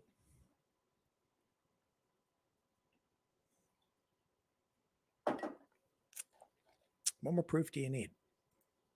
Come on. Admit it. I know you don't want to believe it, but Sasquatch. Open your mind. Don't be a sheeple. Don't be one of the sheeples. Don't be one of the sheeples. You know, when I was a kid too, the other thing that really caught my attention was Weekly World News, right? Weekly World News. Now there was a publication steeped in truth. Do you remember Weekly World News? Let's bring up some covers.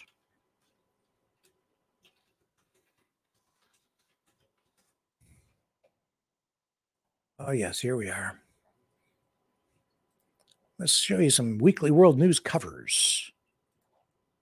I have a copy somewhere around here of the very last edition of Weekly World News, and they had real journalists who used to work on this tabloid, fear porn mag, whatever. Bat Boy, Bat Child. Yes. This is the home of Bat Boy. They chronicled his exploits. They stoked fear into the hearts of many Americans and people around the world. Bat Boy. Scary stuff, man. And there is proof of Bat Boy's existence. I mean, back in the 70s, the 80s, this was all the rage on newsstands. People lapped this stuff up. I have to admit, I never paid it much mind, other than just taking note that it existed, but not giving it any real weight. What a mistake that was. How would I know that in 2023, so much of what was laid out as conspiracy theory in Weekly World News would become conspiracy fact in 2023? And would lay the psychological foundation for so much of what has been flowing ideologically and kinetically from within our own society on really both sides. Kind of weird, isn't it? I'd say so. And it is true. I mean, they had actual video evidence, Weekly World News, of Bat Boy's existence. Let me share it with you now. I should have been paying more attention. This is Bat Boy Escapes, 1996. This went on for some time. This should have been the stuff that was making headlines internationally, but only in the United States, where certain groups of people paying attention. The most bizarre, outrageous, and incredible stories from around the globe. Weekly World News. And now, Edwin Newman. Good evening, I'm Edwin Newman, welcoming you to another edition of Weekly World News on the air. We return to the foothills of West Virginia for an update on a story we broke last week. Bat Boy has escaped. In a startling follow-up to an earlier Weekly World News cover story, Bat Boy has escaped from this research and observation center near the campus of a West Virginia college. Surveillance cameras in place at the facility's main entrance caught this dramatic video of the Bat Boy's daring nocturnal flight. Both the authorities and his captor, zoologist Ron Dillon, warn that the 3-foot-tall, 37-pound creature, who answers to the name of Robin, can be extremely dangerous. He may be small, but he's no house bat. He's got razor-sharp teeth and the strength of a small ape, and he can be very volatile when he's excited or frightened, which I'm sure he must be right now. As gentle as he's been with me in the wild, or if he's cornered, I'm afraid that he might fight like a lion. Last spotted on the outskirts of Wheeling, West Virginia, Robin has begun to leave a trail behind him. Well, I heard this to-do out here back behind the hen house. And when I got to investigating, I saw this thing looking up at me with the biggest, meanest eyes I'd ever seen. He had one of my chickens in his mouth, and he had these wings spread around him. Strangest thing, though, he wasn't eating that chicken. It was more like he was licking it for bugs. Well, the alleged bat. Now, I'm going to stop it there, and I'm going to say, do you think it's any coincidence that he was near a barn licking a chicken, and Justin Trudeau spent how many, $8 million on his barn? I think not. Think about it. Boy has been positively sighted in 3 West Virginia counties, and he appears to be traveling in a southwesterly direction. I was in my car, and I was in total shock. I didn't know whether to go forward, backwards, stay still, or what. And he just stood there and looked at me, and I looked at him, and he just sort of got tired of it and walked away. Since his discovery by Dillon in a cave near the Shenandoah Mountains, Robin has undergone extensive testing and observation. We can't forget that this child evolved as a cave dweller and has absolutely no knowledge of our society or our civilization. He possesses an intelligence that far exceeds that of the smartest of chimps, and we truly thought that we were on the verge of communicating with him. The only explanation that I can offer for his escape is his instinct to be free. Although doubtful he will return, Dillon and his students have set traps for the Bat Boy back at the cave. He moves so quickly and has so much energy, he could easily make his way across the country in a week or two. We're just lucky that his wings can't support flight, or we'd never find him. Everybody's been talking about this Bat Boy, and I just realized I assume it's him, you know, and he came out of the woods and crossed the road and kept on going. You know. I assume it's him. Still, Dillon is not optimistic about the prospects for Robin's capture. He moves by night and sleeps by day. It's a little like trying to spot a shadow on a cloudy, moonless night. The harder you look, the less you see.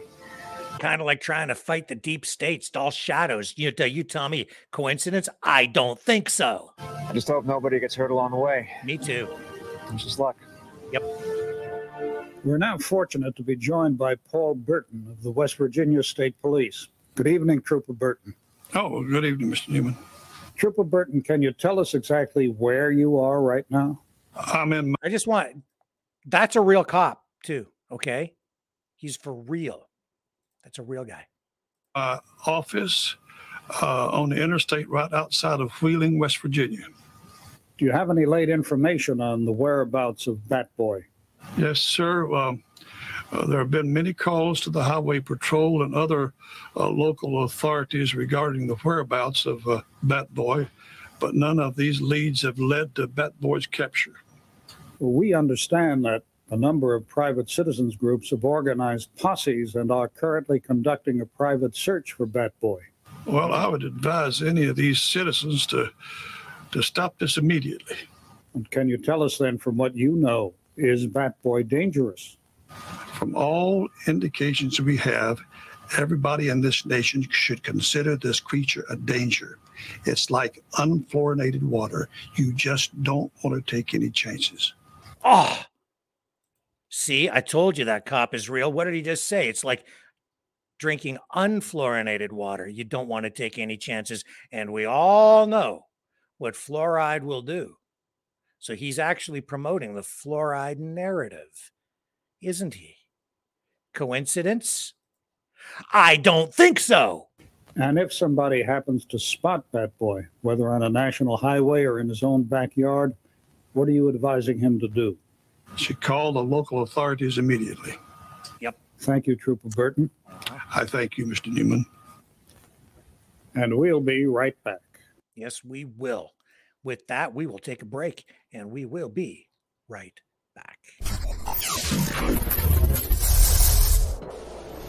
The sharing of biased and false news has become all too common on social media. More alarmingly, some media publish things they simply aren't true without checking facts first. Unfortunately, some members of the media use their platforms to push their own personal bias and agenda to control exactly what people think, and this is extremely dangerous to our democracy. In an ocean of lies a century deep, the truth awaits. Choose not the red pill. Choose not the blue pill. For both are an illusion. Discover the power of M. The power of individuality. We are Mavericks. We are the way to the light. Fear not the storm. Join our quest for truth. Truth will set you free. Maverick News. The world is watching.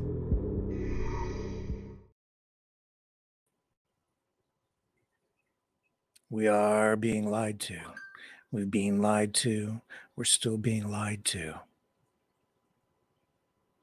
But it's okay. Together, we are going to find the light. The light will lead us to the truth together. I'm not here to destroy. I'm here to enlighten. On a journey with you. Stay with me. The New World Order. Government overreach. The Great Reset. Mainstream media lies. Now more than ever, independent voices are needed. Donate now at freedomreporters.com. That's freedomreporters.com. Maverick News. The antivirus program for your mind.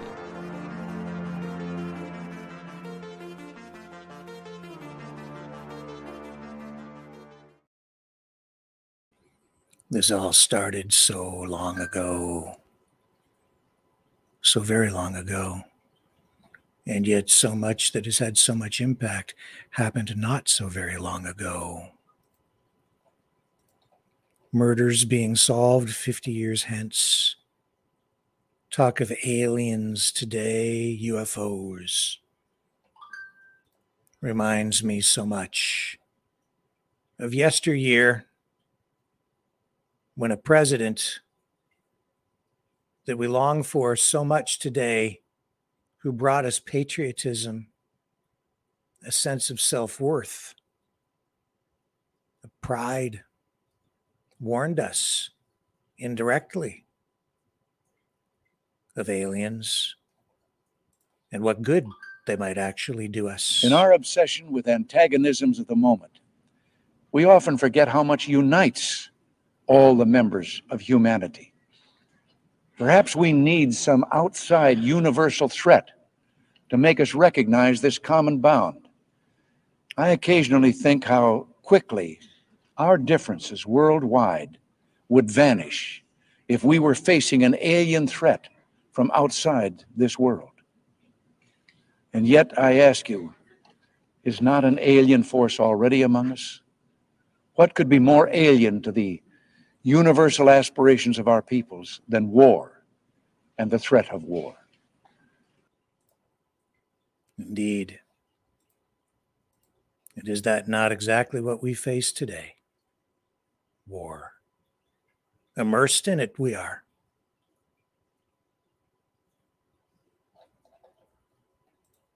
Ukraine, Israel, Hamas, Palestine, terrorism,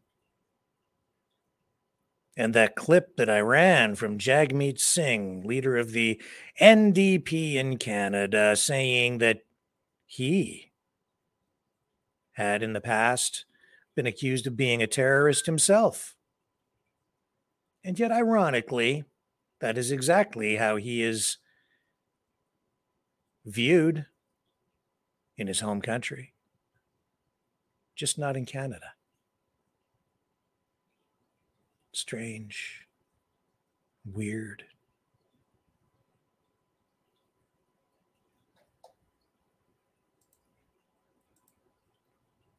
Why is that? Because, as I understand it, he backs the Khalistani separatists in India, the geopolitical adversary of the West to begin with. Today, because why? They're aligned with Russia and the BRICS nations in their quest to establish an alternative currency. Indeed, I would say, in very 1984 Orwellian terms, an alternate reality politically. Those who say that Western society and our governments are just a myth are not entirely wrong, but they're certainly not right either.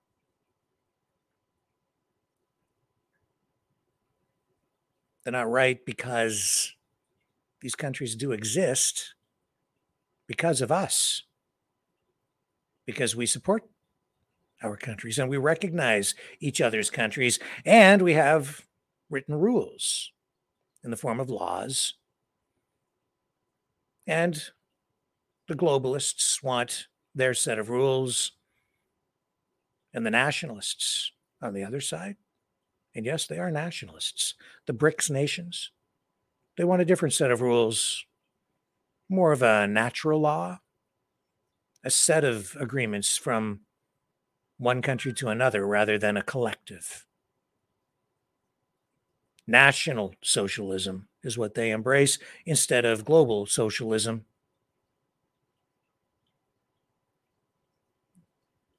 The conflict of fascism and Nazism versus communism, it's so passé. It has evolved. Both sides have evolved. It's not even so much ideologically driven so much anymore. It's just about power and money. At the root of it, currency. And when they say it's about oil, it's true, but that's because our currency is tied to the oil. Such was the reality after Nixon took us off the gold standard in the 1970s. Oil is money. Currency is oil. Oil is currency. That's the Middle East.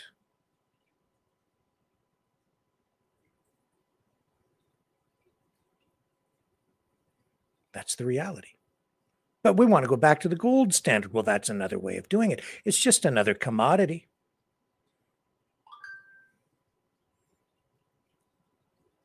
With scarcity, is the way economists would describe it. A limited amount of it available, and you tie the value of your dollar to it, your currency. That's what the BRICS nations say that they're trying to do. And that is because they're trying to establish an economy based more along the lines of, how shall I put this? Reality. Money that is tied to some tangible commodity. And on the other side, it is tied to a tangible commodity. It's tied to oil.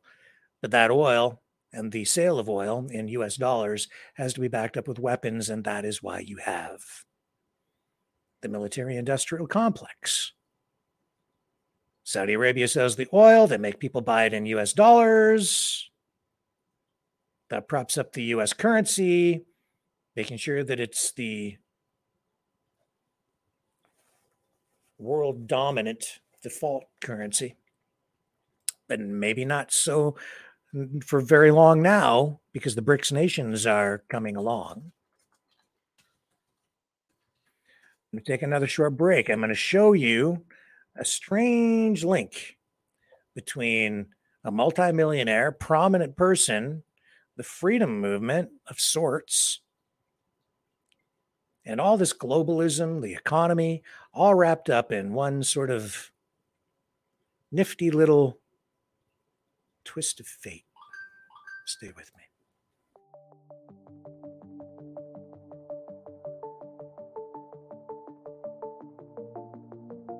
Greetings, brave Mavericks.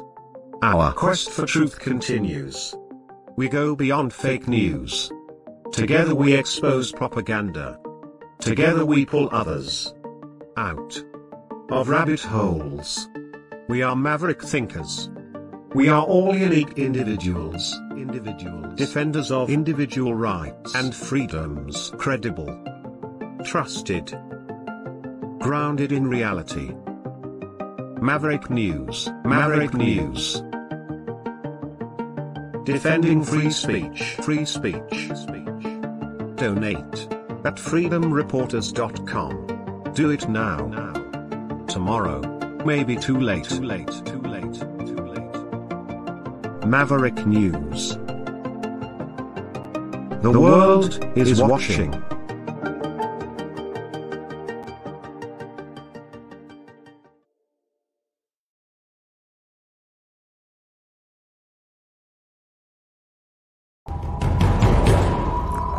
We are Mavericks. We say no to the Trudeau and Biden New World Order. And to bugs. Because bugs are creepy and gross. And people should not eat bugs. Maverick News. The world is watching.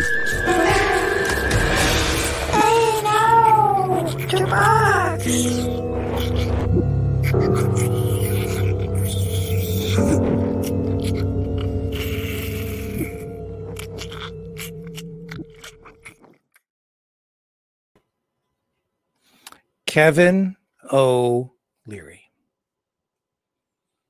Canadian, American, businessman, multimillionaire. His name, whether he knows it or not, is being spread around out in parts of Canada by that person who has recycled that Nazi symbol.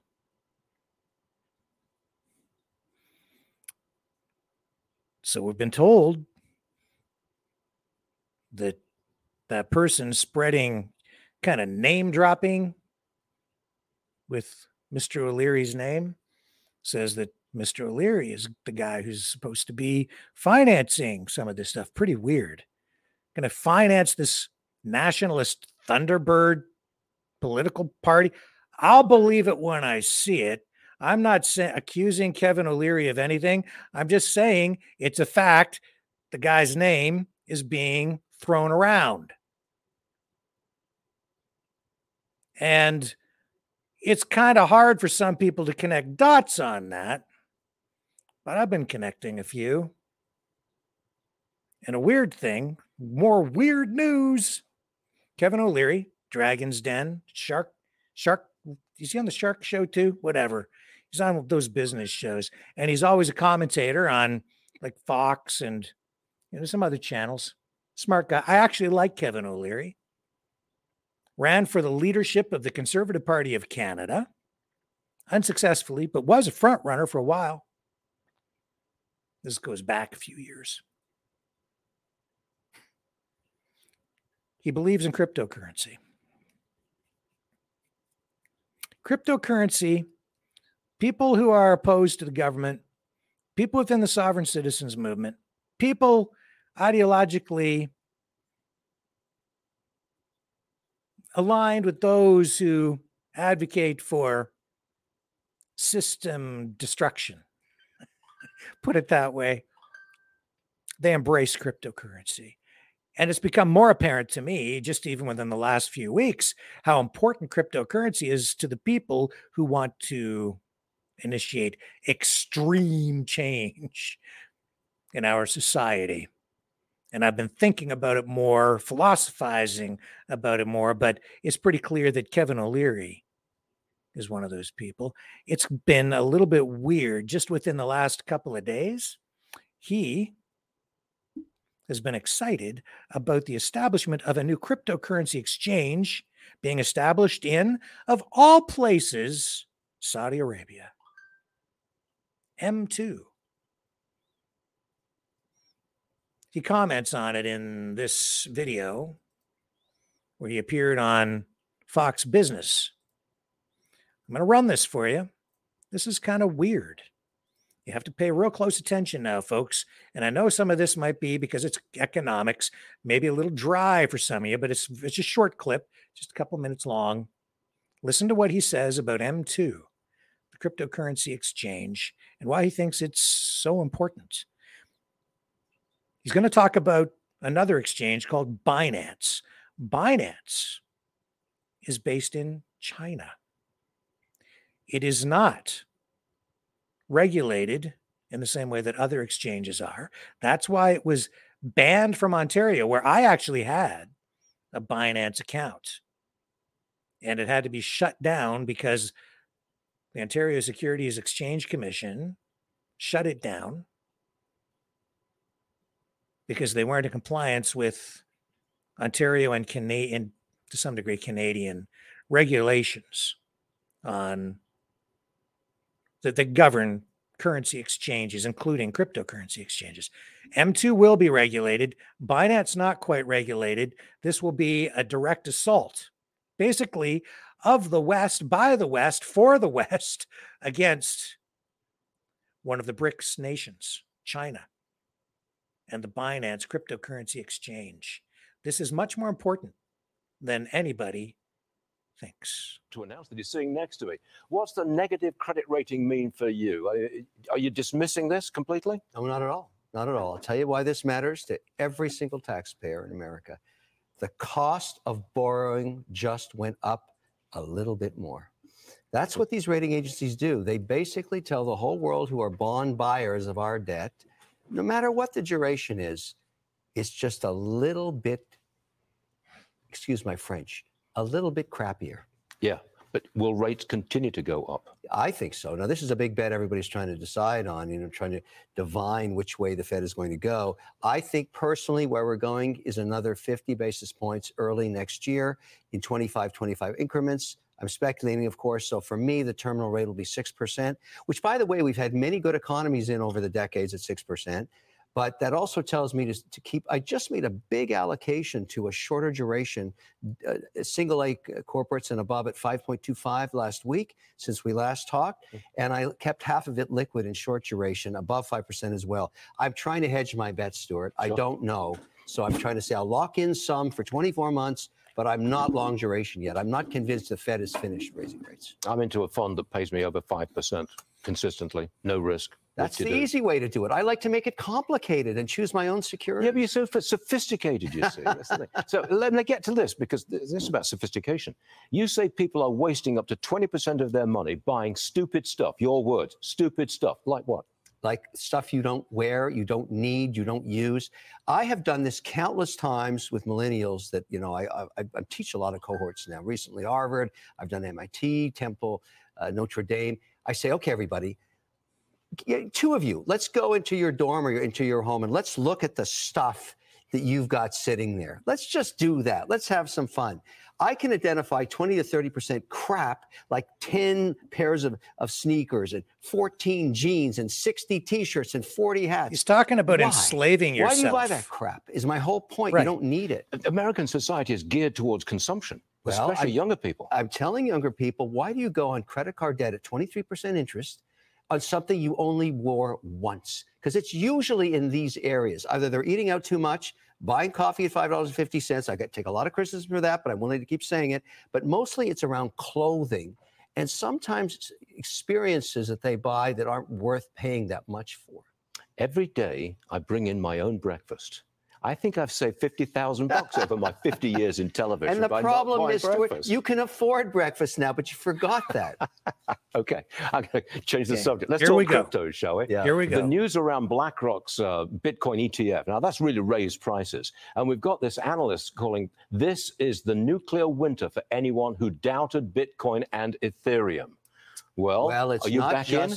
not just those two. Solana and lots of other of these, fringe cryptos have had huge moves in the last week.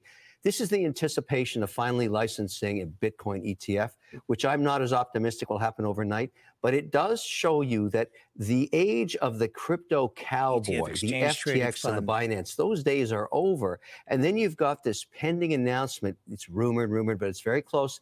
This month, in the next 10 days, they will announce M2 in Abu Dhabi, the largest exchange ever that's regulated with billions backing it and tied to huge financial institutions, so that finally, unfortunately, no American can register on there. But really what they're going after is Binance will probably lose half of its accounts to the new M2, because now you can go off something that the SEC is suing and go onto a compliant exchange that's backed by billions of dollars and huge financial institutions. There's going to be a huge plus for cryptos. Oh, it's going to be huge. And I am on my way. After I leave here, I'm going to go to shoot some watch stuff in Las Vegas during the F1.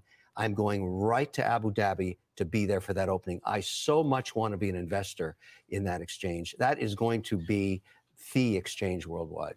Not bad, Kevin. Not bad. I think you I'm persuaded just me. disclosing the truth. That's it. You're a fine man. Thank you very much indeed. All right. It's the Hostinger Black. So so it's Abu Dhabi was where the exchange is going to be M2. That is like major because it's right there in the Middle East, heart of the oil economy, the world economy. They're pivoting. Here's the strange thing. Weird. Crypto is not even real. People say the government's not real. It's just a corporation. It's not just a myth. It's just a figment of your imagination. It's just something that someone made up. Yeah, cryptocurrency is too. And yet people who want to break free from the system are embracing crypto as one of the solutions. You will see an effort made within the next year by someone to establish a new cryptocurrency. It will be integral to the movement toward, in their minds, a parallel society and an alternative to the system, and ultimately the destruction and reconstitution of at least Canada, maybe Canada and the United States. My prediction. Who might be behind something like that?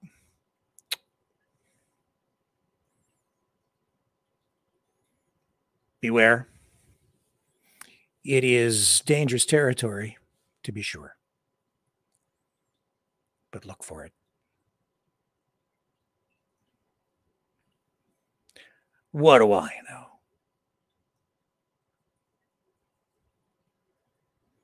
I'm just seeking truth with all of you. Who might be out there, might be wanting to start themselves another version of Bitcoin, a new currency to start a new world. Well, we can start to guess, I suppose. It's just a hypothesis.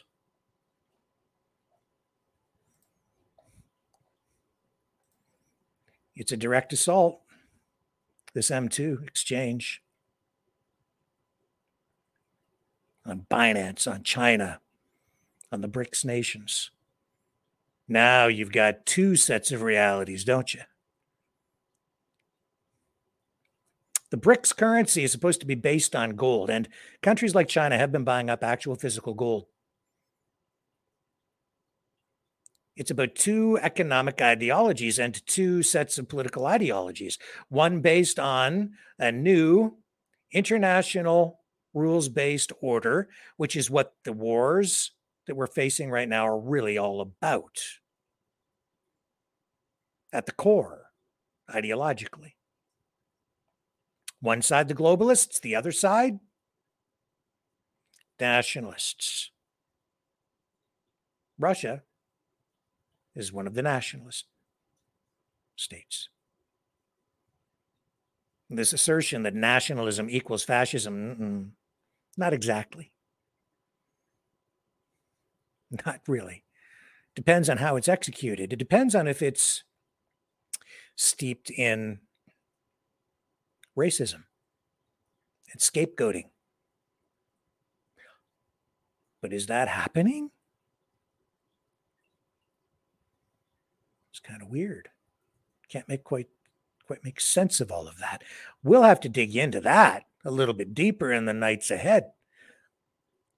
If they're nationalists, but are they fascists? No, because they're not, but they weren't in history, or were they? I don't know. Who's on what side? Who stands for what? Or maybe they all kind of stand for the same sorts of things, and we're all being lied to. Deceived. Led down a garden path to self-destruction. Think they can't do that? If they can convince people to go and fight each other to the death, literally to kill each other, I think they can convince people to do a lot of things. You give them tools like the internet, drugs, psychological strategies. I think they can do anything they want. If people are not equipped, not aware. Why wouldn't people be aware? I don't know, man. Maybe it's because we're distracted. Like, I'm talking about weird news, right? Well, there's a lot of weird news out there these days, whether it's, babies with guns or, as I was sifting through my news feed, I came across this the other day. Well, actually yesterday. Oh, here, this is, this isn't really a distraction, is it? This is important stuff. Let me close this and close this so that you can see this. This is supposed to be like, I think, a conservative sort of news feed. And I don't even know how I ended up on their list to receive notices. But man, this is obviously very, very important. This is full of ads, I'll tell you that. I'm getting spamified right now with ads, pop-ups on this. Tons of ads. But here's the article. Golf influencer addresses backlash after sharing photos wearing next to nothing. My God! That's news. That's conservative news. That's important stuff. And I said, I'm just going to embrace the weirdness. If I can get past all the ads. What was this influencer's name? Paige Spiranak or whatever. Let's go find Paige's Twitter thingy, okay? To find out what all the fuss is about. Because obviously, inquiring minds want to know. Well, there's Paige Spiranak. Oh, look at Paige Spiranak. What's the controversy about? Well, I guess she's into golf, right? Super duper golfified. All right, so Paige Spiranak. Oh, and look at this. Here's Paige's post on X that got her into hot water. There it is. Oh my goodness me, oh my. That's news. Let's go right to X and pick up the actual feed. There she is. Hi, Paige. Very serious news. I'm so glad that, on the conservative side, they're taking news so seriously. It's amazing the outrage this outfit is causing on Instagram. It's just a little cheeky or booty cleavage, as I like to say. LOL. I think it's quite tame. And this picture is cute. Thoughts? I don't know, guys and gals. What are your thoughts? Is this news? How many views did this get? Oh, 1.4 million. 1.4 million views. Holy smokes. Well, I can see why this is important, but she did point out that she is in compliance with the dress code for the golf course because her shirt does have a collar. Rules are rules. And if you really want to comply with the new international rules-based order, then you just have to go with it. It's important. Can't be breaking the rules. And if she's following the rules, she's following the rules. Now, I don't know. I don't understand what all the fuss is about, to be quite honest. But as long as we're dealing with the important stuff, I'm sure we'll get through the war, no problem. Kind of weird, like Kevin O'Leary's name being thrown around by the guy with the Nazi flag, Nazi First Nations insulting flag thing, whatever. It's not. It's not. It says it's not a Nazi flag. It's not. It's not at all. And using that symbol, it's not. It looks exactly like it, but it's not. It looks like a carbon copy, but it's not. Carbon copy? Nope. And that was kind of weird, but guess we just got to go with it. Just got to go with it, man. It's weird. You know what else is weird? Well, it's not weird, but it's true. I don't know if anybody's paying any attention to this, but China, they have a rocket. And you know what the rocket can do? You know what the rocket can do? The rocket can be reused. Kind of just like Elon Musk's rockets for SpaceX. Here, check it out.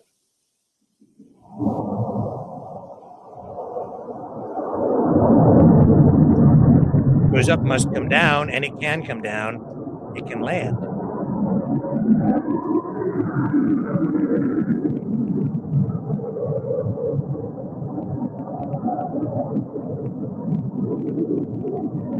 Coming down.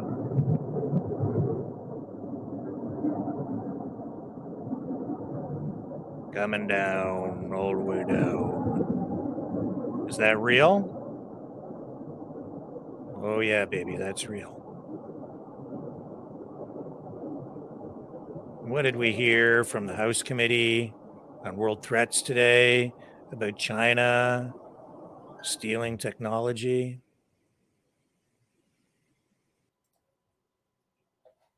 Where do you think that technology came from? Elon. SpaceX.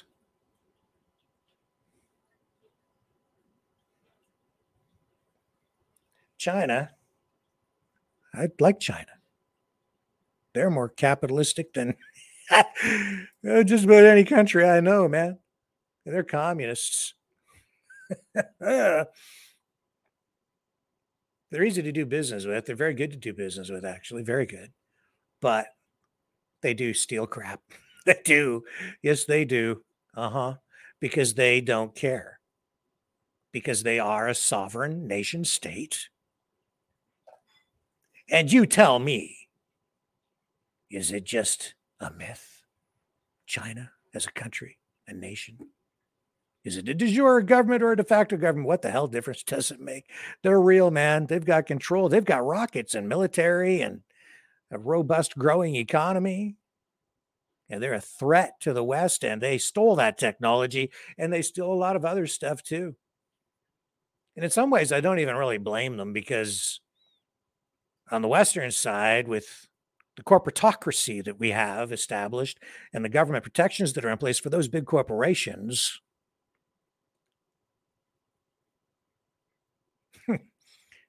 well, there's no way of entry for any kind of competition. That's what the government does, is they protect those big corporations, and that's where you get the public-private partnership thing coming into play. And that's why during the pandemic, they locked everybody down and did a number on small business. Huge transfer of wealth from small business to the big corporations. That's why Costco was open, folks, while Ma and Pa shoe store was closed. That's why Walmart was doing business. Well, the corner store was shut down.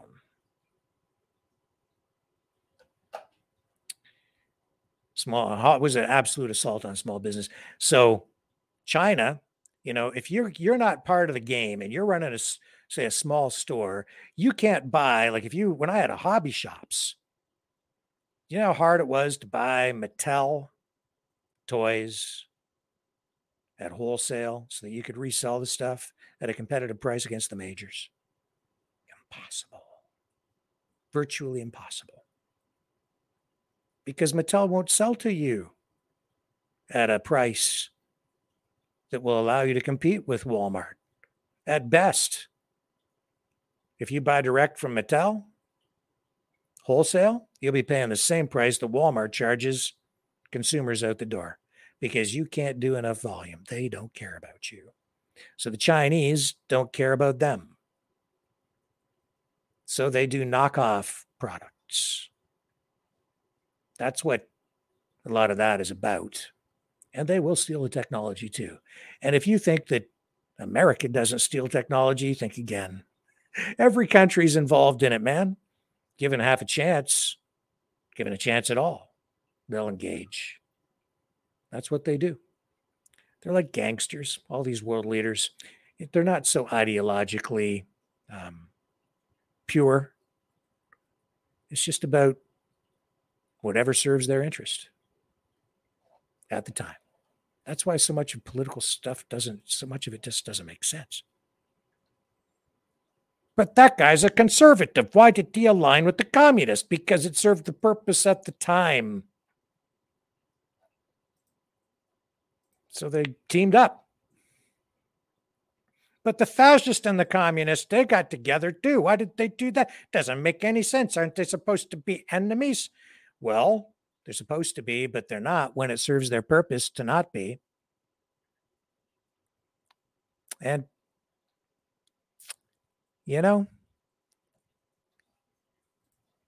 it's all about getting people to do your bidding when you are in power. Oh, yeah. And the flying cars thing. Here's this. I touched on this earlier today, and it kind of relates. So I'll just mention it. Here's a story. Not my story, not my version, but here it is. This is from HT Auto. Drive your passion. It says flying cars may be a reality by the end of this decade. And that is from the Hyundai Motor Corporation. Well, I can tell you, too, that the CEO of Hyundai just went to an economic development forum hosted by Bloomberg. Justin Trudeau was there. It happened this past week, just within the last few days. And the chairman and CEO of Hyundai called for, you guessed it, public-private partnerships in order to push forward with the development of flying cars, air mobility, drones, air transport between cities, urban transport. It's going to happen. I've watched the videos. I've taken a look at it. It's going to happen, and sooner than you think. And that's what 5G is all about. And it is going to fundamentally change the airline industry. It's going to change the way people travel. It will be faster. It will be convenient. It will be available in virtually every small city. It'll be like an Airbus. It's going to be cool. I'm not afraid of it, but we should be monitoring and seeing where they take us with it. It'll happen. Maybe by the end of this decade, you're going to see these flying cars, drones in the air. But they won't be flown by people, I don't think. It'll be far too dangerous to let people fly around in these things. The people will be crashing into each other in the air. It will be autonomous, controlled by 5G and artificial intelligence. And people will be riding around on these things. Weird, eh? But true. You'll be taking an autonomous taxi to a heliport in your city. Walking in, it'll be like a mini airport. You'll climb into these things. They will take off, and you will get to destinations that otherwise might take an hour or two. You'll be there in like minutes, 15-minute trips, 200 kilometers an hour, 300 kilometers an hour. High-speed rail, forget about it. Don't build it. Anybody talking about high-speed rail, tell them to shut the hell up. Give me these things, man. Give them to me. I'll run my story maybe tomorrow and show you. High-speed rail, forget about it. Don't want it, don't need it. This will be better for the world. And you know what it also tells me? They ain't going to lock people into 15-minute cities. No, sir. Oh, they'll penalize you for driving a car. That's your 15-minute city. But you ain't really going to need it. Not really. Because you're going to be flying. Now, I want my car. So let's keep it. But the future is coming. And it might not be so bad as long as we monitor stuff and learn to control it. And we need to do that. I'm not saying it's all a bed of roses in the future. We've got serious issues to tackle. But wow, this is exciting stuff. We just need to control it. We need laws. We need to get rid of Justin Trudeau because that guy, he can't see the future. Not really. Not properly. He's too authoritarian. We need to free ourselves. We need to use the technology to free ourselves. And it can free us. But it's scary. I know that. I know it. But it's coming whether we like it or not, folks. And it is weird. And the people, I think that there's some people who do want to stop everything, just tear everything down. And yet, strangely, the people who want to tear it all down and have us all afraid of the technology are the same ones advocating for the creation of a new cryptocurrency or the use of cryptocurrency, new technology, blockchain, currency based on nothing, like literally nothing other than public faith. They're the same ones who are telling us all to go live in a cabin in the woods and isolate ourselves and run away. I'm not so sure that's quite the answer either. I get it. And in an extreme emergency, yeah, you want to run and hide and get away from the tyranny of the mob, the zombie horde coming to eat your brains. Get away, run away, run away. But that's not a long-term solution. The long-term solution is recognize that the change is coming, accept that there's nothing you can do to change, because it's inevitable. There's one constant in the universe, one natural law. It is that change is constant. It's coming. So I say embrace it. Try to control it. Put checks and balances and a safety mechanism in place and use it to our advantage to ensure our freedom, not be enslaved by the technology. And Kevin O'Leary touched on that why do you buy all the crap? All the stuff at 23% interest on credit cards? Because you listen to the advertising, that kind of psyop, and you don't really understand how the system works. The most vulnerable are the people who are preyed upon most. The most vulnerable are the ones who roll into a used car dealership and believe the salesman when he says, I'm going to help you build your credit. No, he's going to help you enslave yourself with debt using subprime lending at an interest rate that will make sure that you pay through the nose for that used car for years to come and end up paying way more for it than you ever should. But you do it because you think they're helping you build your credit.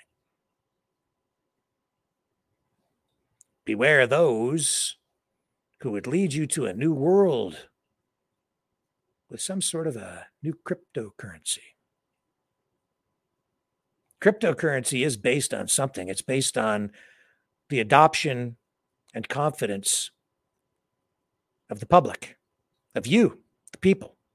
If you believe it, you believe in it, that's what props it up. Because you've adopted its use, you continue to use it. But there's really nothing physical behind it.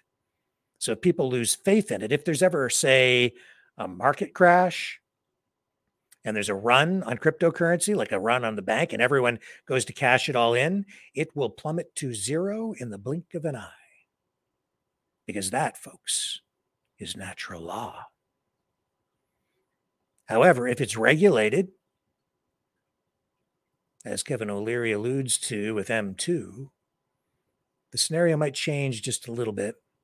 Nevertheless, if it's not backed up by something tangible, an actual commodity, then you might just find that Western society is still in a whole heap of trouble and in facing actual real instability. And I will get into the cryptocurrency stuff another night in more depth, but it has become apparent to me that while people see crypto as a hedge against inflation, crypto itself, I think, is inherently inflationary, just like any fiat currency. But it does it in reverse. Wow, why? Everything that's going on in our society, with our politics, with our culture, it's being flipped upside down. Everything is upside down. How can cryptocurrency inflate backwards compared to a regular fiat currency? How could it be that the new Nazis are the Jews? How could it be? Shall I go on? Everything is upside down. Everything. Good is bad, bad is good. Religion is out of vogue, out of style. We've lost our moral compass. We've lost our way. We've lost our rudder. We don't know what's true anymore. That's why I'm here. Trying to tell you, don't take the red pill. Don't take the blue pill. They're both an illusion. The sharing of biased and False news has become all too common on social media. More alarmingly, some media outlets publish these things they simply are true without checking facts first. Unfortunately, some members of the media use their platforms to push their own personal bias and agenda to control exactly what people think, and this is extremely dangerous to our democracy. In an ocean of lies a century deep, the truth awaits.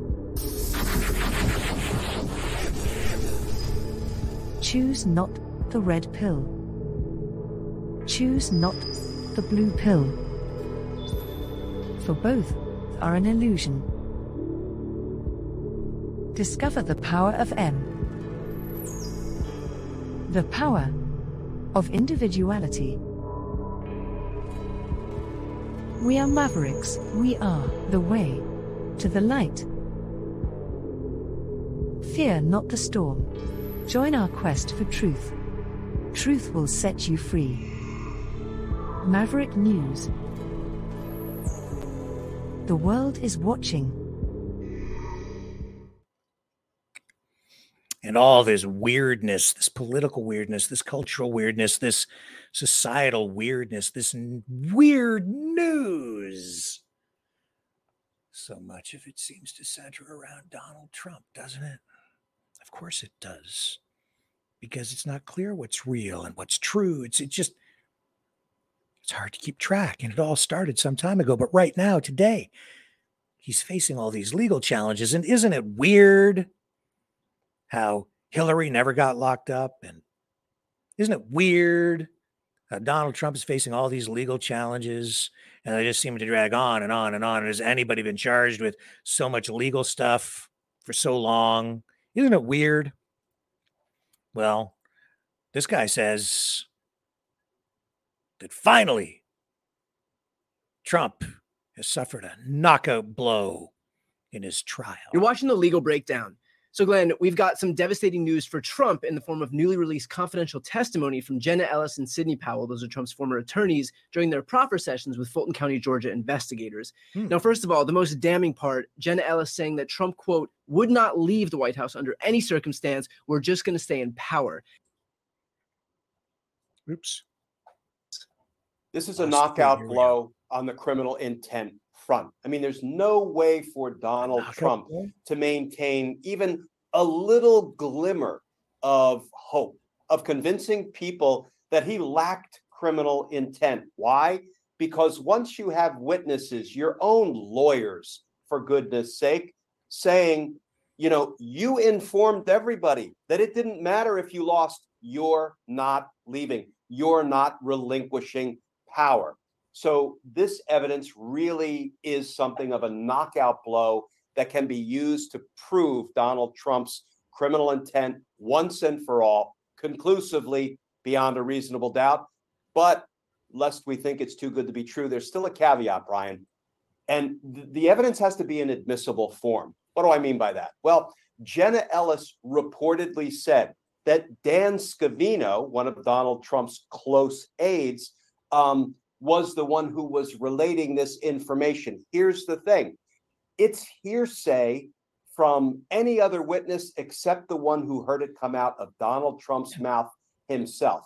So when the statement was attributed to Dan Scavino, and there's a really important pronoun in there, she said, Dan Scavino said, we are not leaving. Bingo, because now that incriminates Dan Scavino as well. That will have implications when they are fighting over the admissibility of certain statements at Donald Trump's trial. But what prosecutors really want is the person who heard the admission from the horse's mouth himself. So the minute I heard this reporting, I thought to myself, okay, well, Dan Scavino, we know, together with Mark Meadows, were referred for criminal prosecution for contempt of Congress. I know it seems like ancient history now, but neither one of them were prosecuted. Neither. Okay, let me translate this and put this into layman's terms for you. Okay, so what's he really saying? He's saying this. Trump.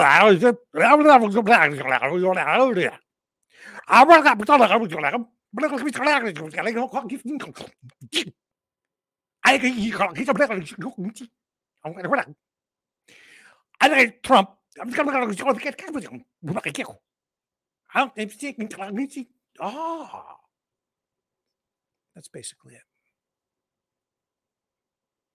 Do I think it's a knockout blow? Let me give you my analysis. No. Jesus. No. No. No. No. It's just going to go on and on and on and on and on and on. That's the truth.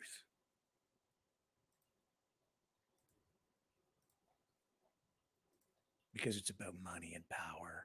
And these people, all of them, play by a different set of rules. And while they play by the different set of rules, we get to watch real news, like important stuff, super important stuff. and we get to watch like entertainment stuff, and we there's like all the celebrity stuff that was really important, and then there's like this stuff right here, women beautiful dresses fashion show, where don't look at those thingies there. Oh, see, there's your politics right there on that lady's belly. Yes. You get that? Oh my goodness. Is that a tattoo? Don't look. Yeah, she says don't look, but she's got eyes on her hands because you know why? Alien. That's why. Freaking alien. Oh my God. Oh my God. I can't even show you this next one. This is the ISIS Fashion Awards 2022 Part 7 Nude Accessory Runway Catwalk Show.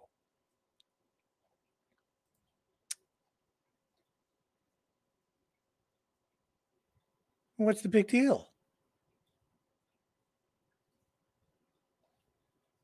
Oh my goodness. Let me just get you a clip. I know you all want to see it. I got to get to a point where it's like, okay. Okay. This lady's dressed. Okay. All right. So this one's dressed, so I can show you this. So this is family safe.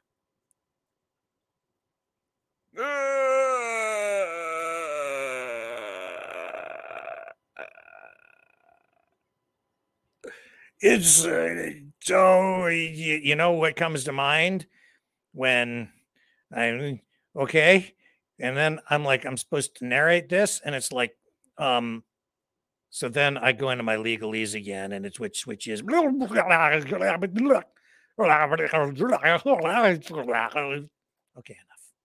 We won't run that. Okay. But did you see the political statement, the cultural statement, the transgender symbol on the lady's belly? Because why? Politics is culture. Culture is politics. Art mimics life. Life mimics art. It's all tied in together. When they're screwing with people's heads, when they're trying to influence you in one way or another, that's one of the ways they do it, through art, entertainment, fashion. Where did Donald Trump come from? Celebrity. Do I like him? Yeah, I like him. Is he really on the outside though? I don't know, man.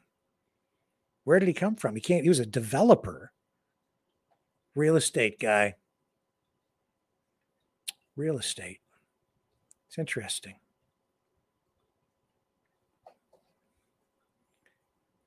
And you know, I think back in time, it's not very long ago, and I think of Karen McDougal. You know? Do you know who Karen McDougal is? She was a former Playboy playmate. She became pretty important in the, was it the 2016 election? 2018, whatever. They were trying to do a number on Trump in the media, right? So they pulled out Karen McDougal. And if you recall, she had a fling when he was married with Karen McDougal. I remember when Karen McDougal was on the cover of Playboy. I remember seeing it on the newsstands. Stunningly beautiful lady. And well-spoken. Actually, very refined. Certainly not flea market material. Not Karen McDougal. And Donald Trump, he had a relationship with this lady. And they tried to smear Trump with it because she signed a well, she sold her story to who else? The National Enquirer. And she wanted to get her story back. And so she did do an interview with CNN. Anderson Cooper. Here's a report from the Time. just to kind of refresh your memory a little bit. But anyway, it kind of backfired on the media. Karen McDougal did not deliver for them in the way that they were hoping. Anyway, here. Right there. McDougal is woman one in the court papers filed by Manhattan DA Alvin Bragg. It's alleged Trump and the National Enquirer agreed to pay her $150,000 to secure her silence about claims she had a long-term affair with Trump. Right now, only on 360, a conversation with former Playboy model Karen McDougal. McDougal's claims caused a sensation when she was interviewed by Anderson Cooper in 2018. You were together many dozens of times, and you were intimate. Yes. Many dozens of times. They met, she said, in June 2006 at this party at the Playboy Mansion during the filming of The Apprentice. Wow, beautiful. Their first date took place 12 days later, McDougal said, at the Beverly Hills Hotel. Trump was staying in a bungalow. This is how it looks inside. Plush, elegant, luxurious. We had dinner there for a few hours. We talked for a few hours. We had a great time. We were getting to know each other. We were talking about his birthday. And then as the night ended, we were intimate. Afterwards, she said, she was humiliated when Trump offered her money. I actually didn't know how to take that. Did he actually try to hand you money? He did. I looked at him and I said, that's not me. I'm not that kind of girl. But she said the affair continued for 10 months, all during the first 2 years of his marriage to Melania. Were you in love with him? I was, yeah. Mm-hmm. And do you think he was in love with you? He was, yeah. Did Donald Trump ever say to you that he loved you? All the time. At one point, she said, Trump showed her around his apartment. Yeah. That's why it didn't work. The smear job. They wanted to portray Donald Trump as a cad, as a really bad dude who mistreated women. It didn't work. Because in that interview, which I watched in its entirety at the time, you could tell she actually loved the guy. And she, I think, was heartbroken. And she wanted her story back so she could write a book or do whatever. But she loved him. Weird. But true. And that's why you don't hear much about Karen McDougal anymore. They got the story, but it wasn't the story they wanted.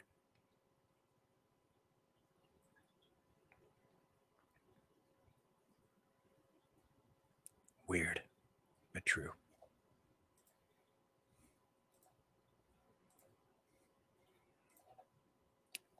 And I think Karen McDougal is actually kind of a classy lady, to be honest with you. And that was true news. Absolutely true. But then I think back to all the weirdness and I think about Donald Trump and who coined the term fake news? Donald Trump coined the term fake news. And, you know, McDougal, what was it? She sold the rights to her story, whatever, because of an NDA to the National Enquirer. Trump was always tied to the National Enquirer. The National Enquirer always wrote favorable stories about Trump.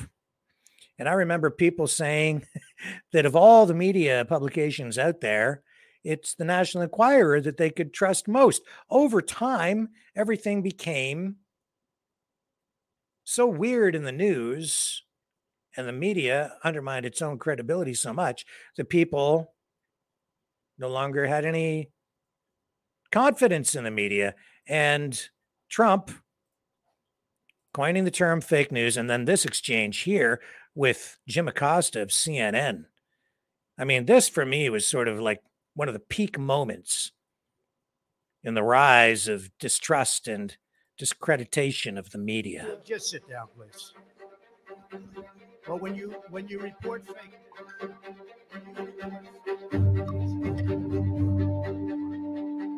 President, that this caravan was an invasion. As you know, Mr. President, I consider it to be an As invasion. you know, Mr. President, caravan was not an invasion. It's a group of migrants moving up from Central America towards the border with the U.S. Thank you for telling me that. Why did you characterize it as such? Because I consider it an invasion. You and I have a difference of opinion. But do you think that you demonized immigrants in Not this at all. election No, not to at all. try I to want keep them. I want them to come into the country, but they have to come in legally. You know, they have to come in, Jim, through a process. I want it to be a process, and I want people to come in, and we need the people. Your campaign. Wait. You know why we need the people? Because we have hundreds of companies moving in. We need the people. They're hundreds of miles away, though. They're hundreds and hundreds of miles away. That's not an think you invasion. should, honestly, you know miles what? away. I That's think not an you invasion. should, honestly, I think you should let me run the country. You run CNN. All right. And if you did it well, your ratings Let would me be ask, much if better. I may Okay, ask that's one other enough. question, Mr. President. I was That's going enough. to ask one of the other folks. That's enough. Pardon me, ma'am. Mr.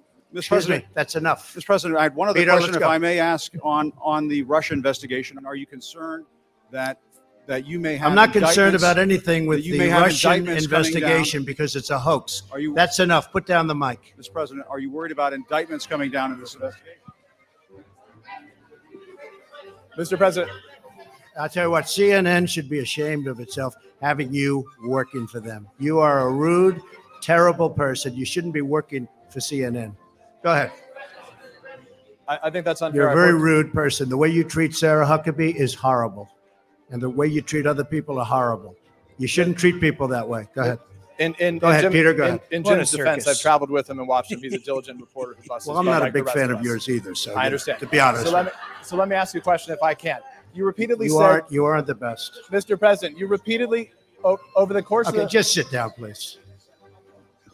Well, when you report fake news, when you report fake news, which CNN does a lot, you are the enemy of the people. Go ahead. Mr. President, over the course of the last several days of the campaign, sir, at the end of the campaign, you repeatedly said that Americans need to fear Democrats. You said would unleash a wave of violent crime that endangers families everywhere. Why are you Because pitting they're very weak on Americans? crime. Why Excuse are you me. pitting? Excuse me. Pitting Americans Peter. against one another, sir? Peter, are you trying to be him? No, I'm Peter, just let asking me the question. Let me just tell you, very simple, because they're very weak on crime.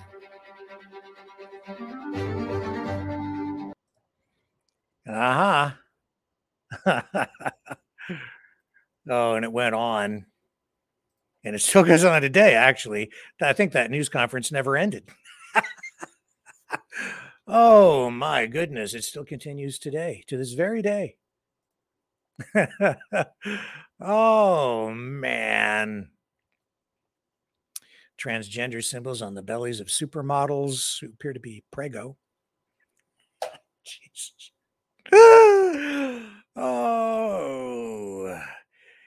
Well, they send us videos like this in our feeds to do what? Well, to keep us physically fit, right? So here I am. I'm just scanning my feed, and what do I find? Well, let me see this. You know, physical fitness is important, folks. You got to stay physically fit. Got to stay physically fit. Okay, so here's your stretching video. I'm sure this one's for the ladies. It couldn't have anything to do with a male demographic. Why they're putting it in my feed, I have no idea. Interesting t-shirt she has on. Yep. Yep. Well, you know, it's important to stay limber. Why are they sending that to me? On YouTube? I don't know. I guess they figure I'm a woman? I don't think so. Is that to distract me? I guess. Got to keep the masses, got to keep the sheeple entertained, lest they start asking questions and start rising up. Oh, and they've been doing it for so long. When I was younger, back in the 80s, they had the 20-minute workout in Canada. It was like a exercise show with like super hot, super exercise models in super spandex. I was in college at the time, working in the college radio station And yeah, we used to run it every morning on the video monitors, and I used to work out to it. It's so stupid. It was such a stupid show. But it kept everybody limber. And we were all in the newsroom. We'd do our 20-minute workout. Just so stupid. It was so dumb.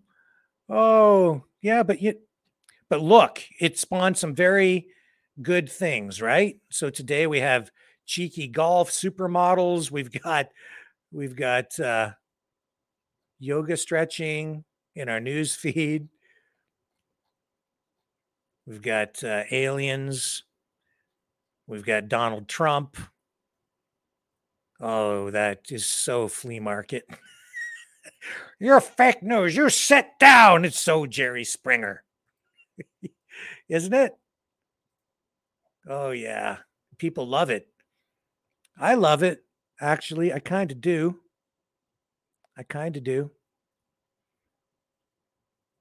That's why I'm like, well, today they're also upset about Trump and his statement about tracking down the vermin, right? So it goes on even now. He's not even the president anymore, or is he? I suppose it depends on who you ask. Okay. You know, it's become Jake Tapper. He cliche still goes to ask on. Americans how they Trump might respond on to the something. brain. Welcome to the lead. I'm Jake Tapper. You know, it's become cliche to ask Americans how they might respond to something Donald Trump has said, to ask if such a thing were taking place in another country, what they might think.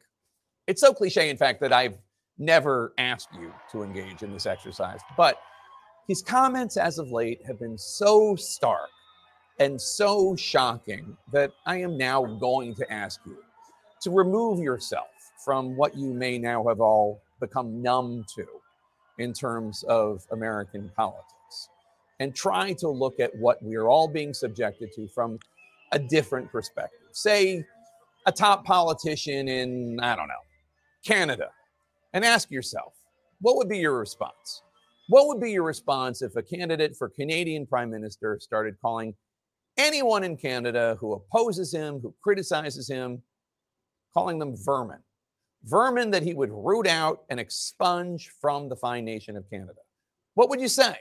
No doubt you would be shocked. No doubt you would be disgusted. No doubt any major political candidate in Canada using language like that, language that recalls Mussolini and Hitler, you would be disgusted by. We pledge to you that we will root out the communists, Marxists, fascists, and the radical left thugs that live like vermin within the confines of our country. What would you say if a potential prime minister in Canada, a leading candidate to run that great country, said that he or she, after being elected, was going to use the government to exact revenge on anyone who had criticized him? If I happen to be president and I see somebody who's doing well and beating me very badly, I say, go down and indict them. Okay, so you know this is not a theoretical exercise. The Washington Post has reported that Donald Trump has been mapping out specific plans to use specific parts of the federal government to punish his critics, to go after his opponents. Do you blame him? According to people who have talked everything to they've Trump, done? Trump has said in private that he wants the Justice Department to investigate and possibly prosecute, among others, his former chief of staff, Marine General John Kelly, his former Attorney General Bill Barr, his former attorney Ty Cobb, and former Joint Chiefs of Staff General Mark Milley. Another plan that Donald Trump is being open about, rounding up the millions of undocumented immigrants in the United States and putting them in camps, detention camps, to await deportation. So there's no candidate in Canada like that. You know that, and I'm sorry to my I don't know. Justin Trudeau kind of want to put everybody in camps. I think maybe kind of. And there are conservative leaders all over the world. The conservative leader of the UK right now. There's a conservative leader in Italy. There's one in Greece. They don't sound anything like that. They kind of The do, only actually. major Western leader who sounds like this Not really. is Donald Trump right I here in the don't United think so. States. And I his think maybe language, another guy calling does his too. opponents, quote, vermin, is Nope. shocking. And his proposals about using the Justice Department to go after critics, it's unfathomable. And it's I can fathom it. anti-democratic. Now, the Washington Pretty Post easily, reached out to the Trump actually. campaign to get a response to how his language, this vermin terminology, echoes that of previous dictators like Mussolini and Hitler. A spokesman for Mr. Trump said, quote, "Those who try to make that ridiculous assertion are clearly snowflakes, grasping for anything because they are suffering from Trump derangement syndrome. And their entire existence will be crushed when President Trump returns to the White House." Unquote. What better way to prove you do not have authoritarian instincts than by promising your critics' entire existence will be crushed upon returning to the White House? Yeah. Okay. Doesn't surprise me. Not one bit. You have to remember there, Jakey boy, that Mr. Trump there, he's kind of tied into the whole Alex Jones, Elvis might not quite be dead, QAnon, National Enquirer, Weekly World News thingy there, you know. And being from a Canada up here, as I is, then I can tell you that our PM, Mr. Fancy Socks, Mr. Trudeau boy, well, he locked me in my house during the pandemic, and he said there will be no Christmas. He stole it. He stole it into Christmas from us. He's a really bad guy. Nobody likes him no more, Jakey. I was just telling you, come out to Newfoundland. They'll tell you all about it. They're ganderful out there in Gander Newfoundlanders. But you don't need to worry too much there, Jakey boy, because as scary as everything is, Bat Boy, they found him. They founded Bat Boy. So it's going to be okay. Here's the special report. Bat Boy, finded. Here we go. Exclusive here on Maverick News. Stories from around the globe. Weekly World News. And now, Edwin Newman. Hello, Good Edwin. evening. I'm Edwin Newman, welcoming you to another edition of Weekly World News on the air. Our cover story this evening begins in a cave deep beneath the Earth's surface. It is here that a college professor and a group of his students have uncovered what may be a living remnant of our human past. They revolt us. They haunt us. Oh, my God.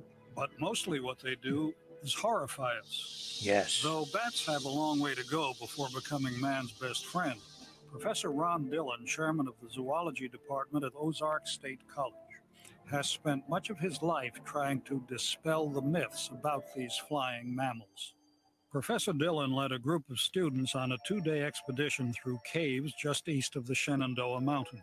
Dillon went deep underground within the crepuscular caves in search of a virtual city of bats. Daddy, I'm going It was to there that he saw ask you a something that no question. human had ever. A question. Where did the big bad virus come from, eh? Deep inside a cave. Remember?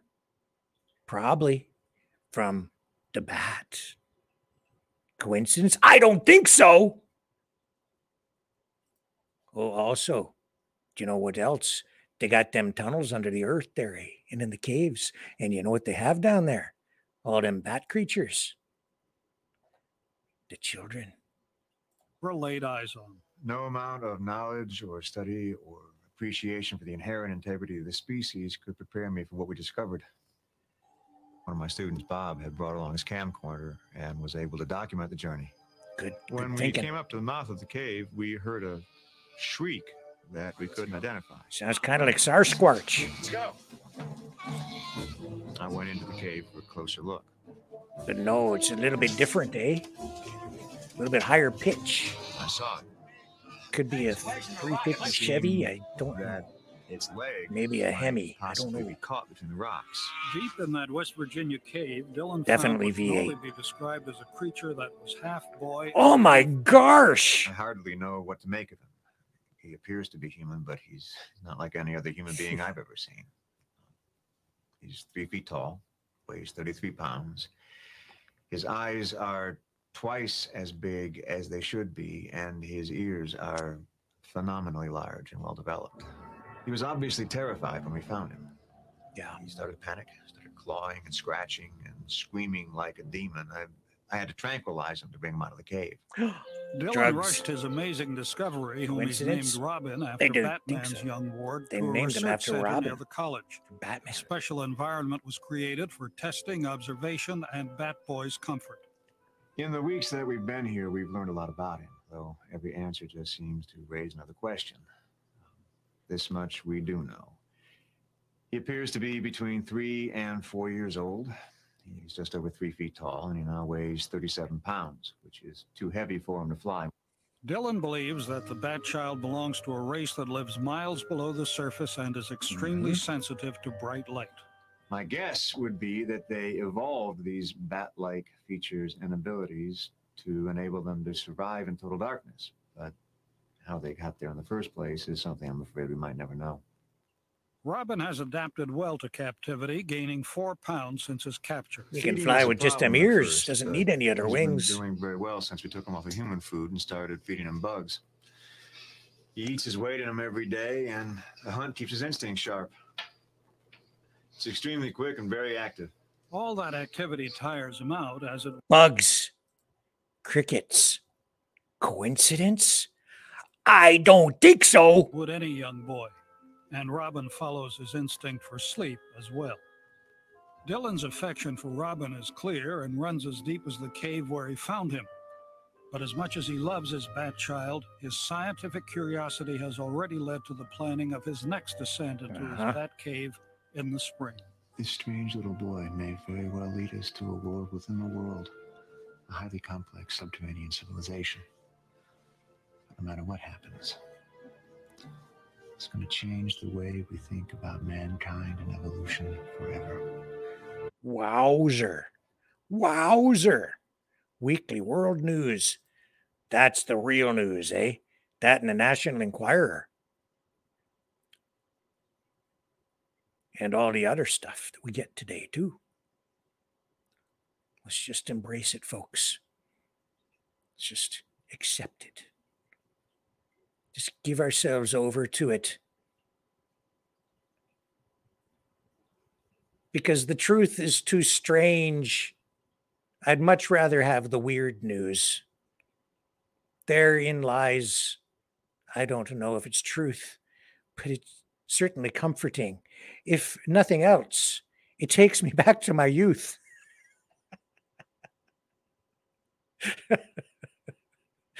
Oh, and yet it's all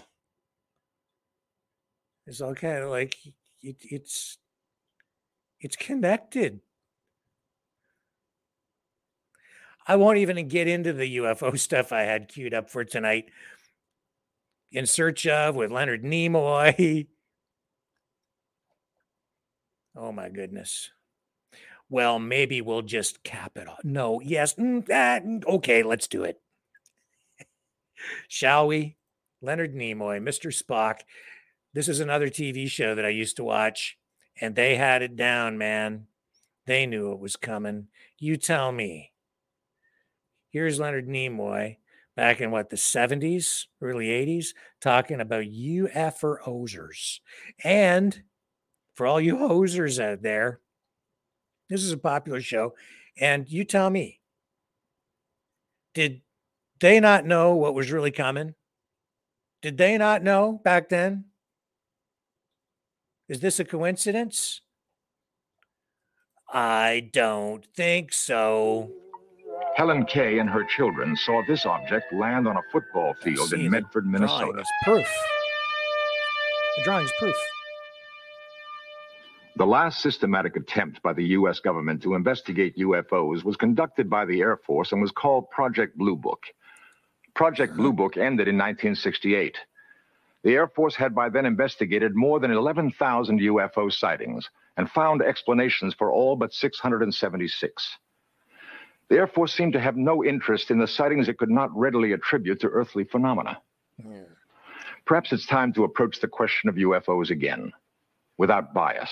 Right. For we can only hope that if we are being studied by aliens, it is with more thoroughness and care than we have focused on them. Yeah. Think about it. Who would know more about UFOs than Mr. Spock? Nobody. And they said he died. But did you, and I talked about Star Trek 2 the other night, but did you see Star Trek 3? Search for Spock. What happened? They brung him back to life. Coincidence? I don't think so. Donald Trump.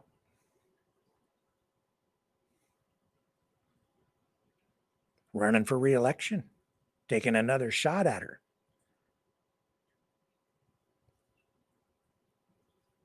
Might even come back to life politically. Coincidence? I don't think so. Personally, I want Donald Trump to win because when he has special guests over to the White House, like that sports team that won whatever it was the World Series or whatever, you remember what he fed them? Mickey D's. Because the United States is a country of the people, by the people, for the people, common people. Who the hell needs communism when you already have Donald Trump? You want to serve the common people? Get them back in there, folks. I'm all for it. It's just, it's a circus. It's a circus. Unfortunately, it's deadly serious. It's a deadly serious circus. And I wish it wasn't so. But it is. Stay focused.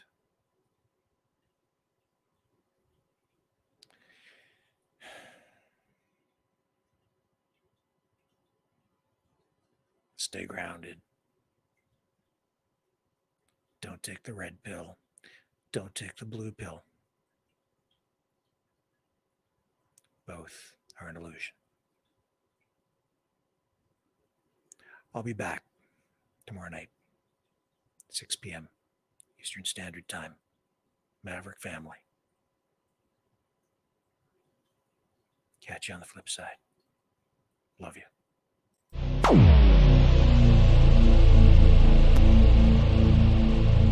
This has been a Maverick Multimedia production.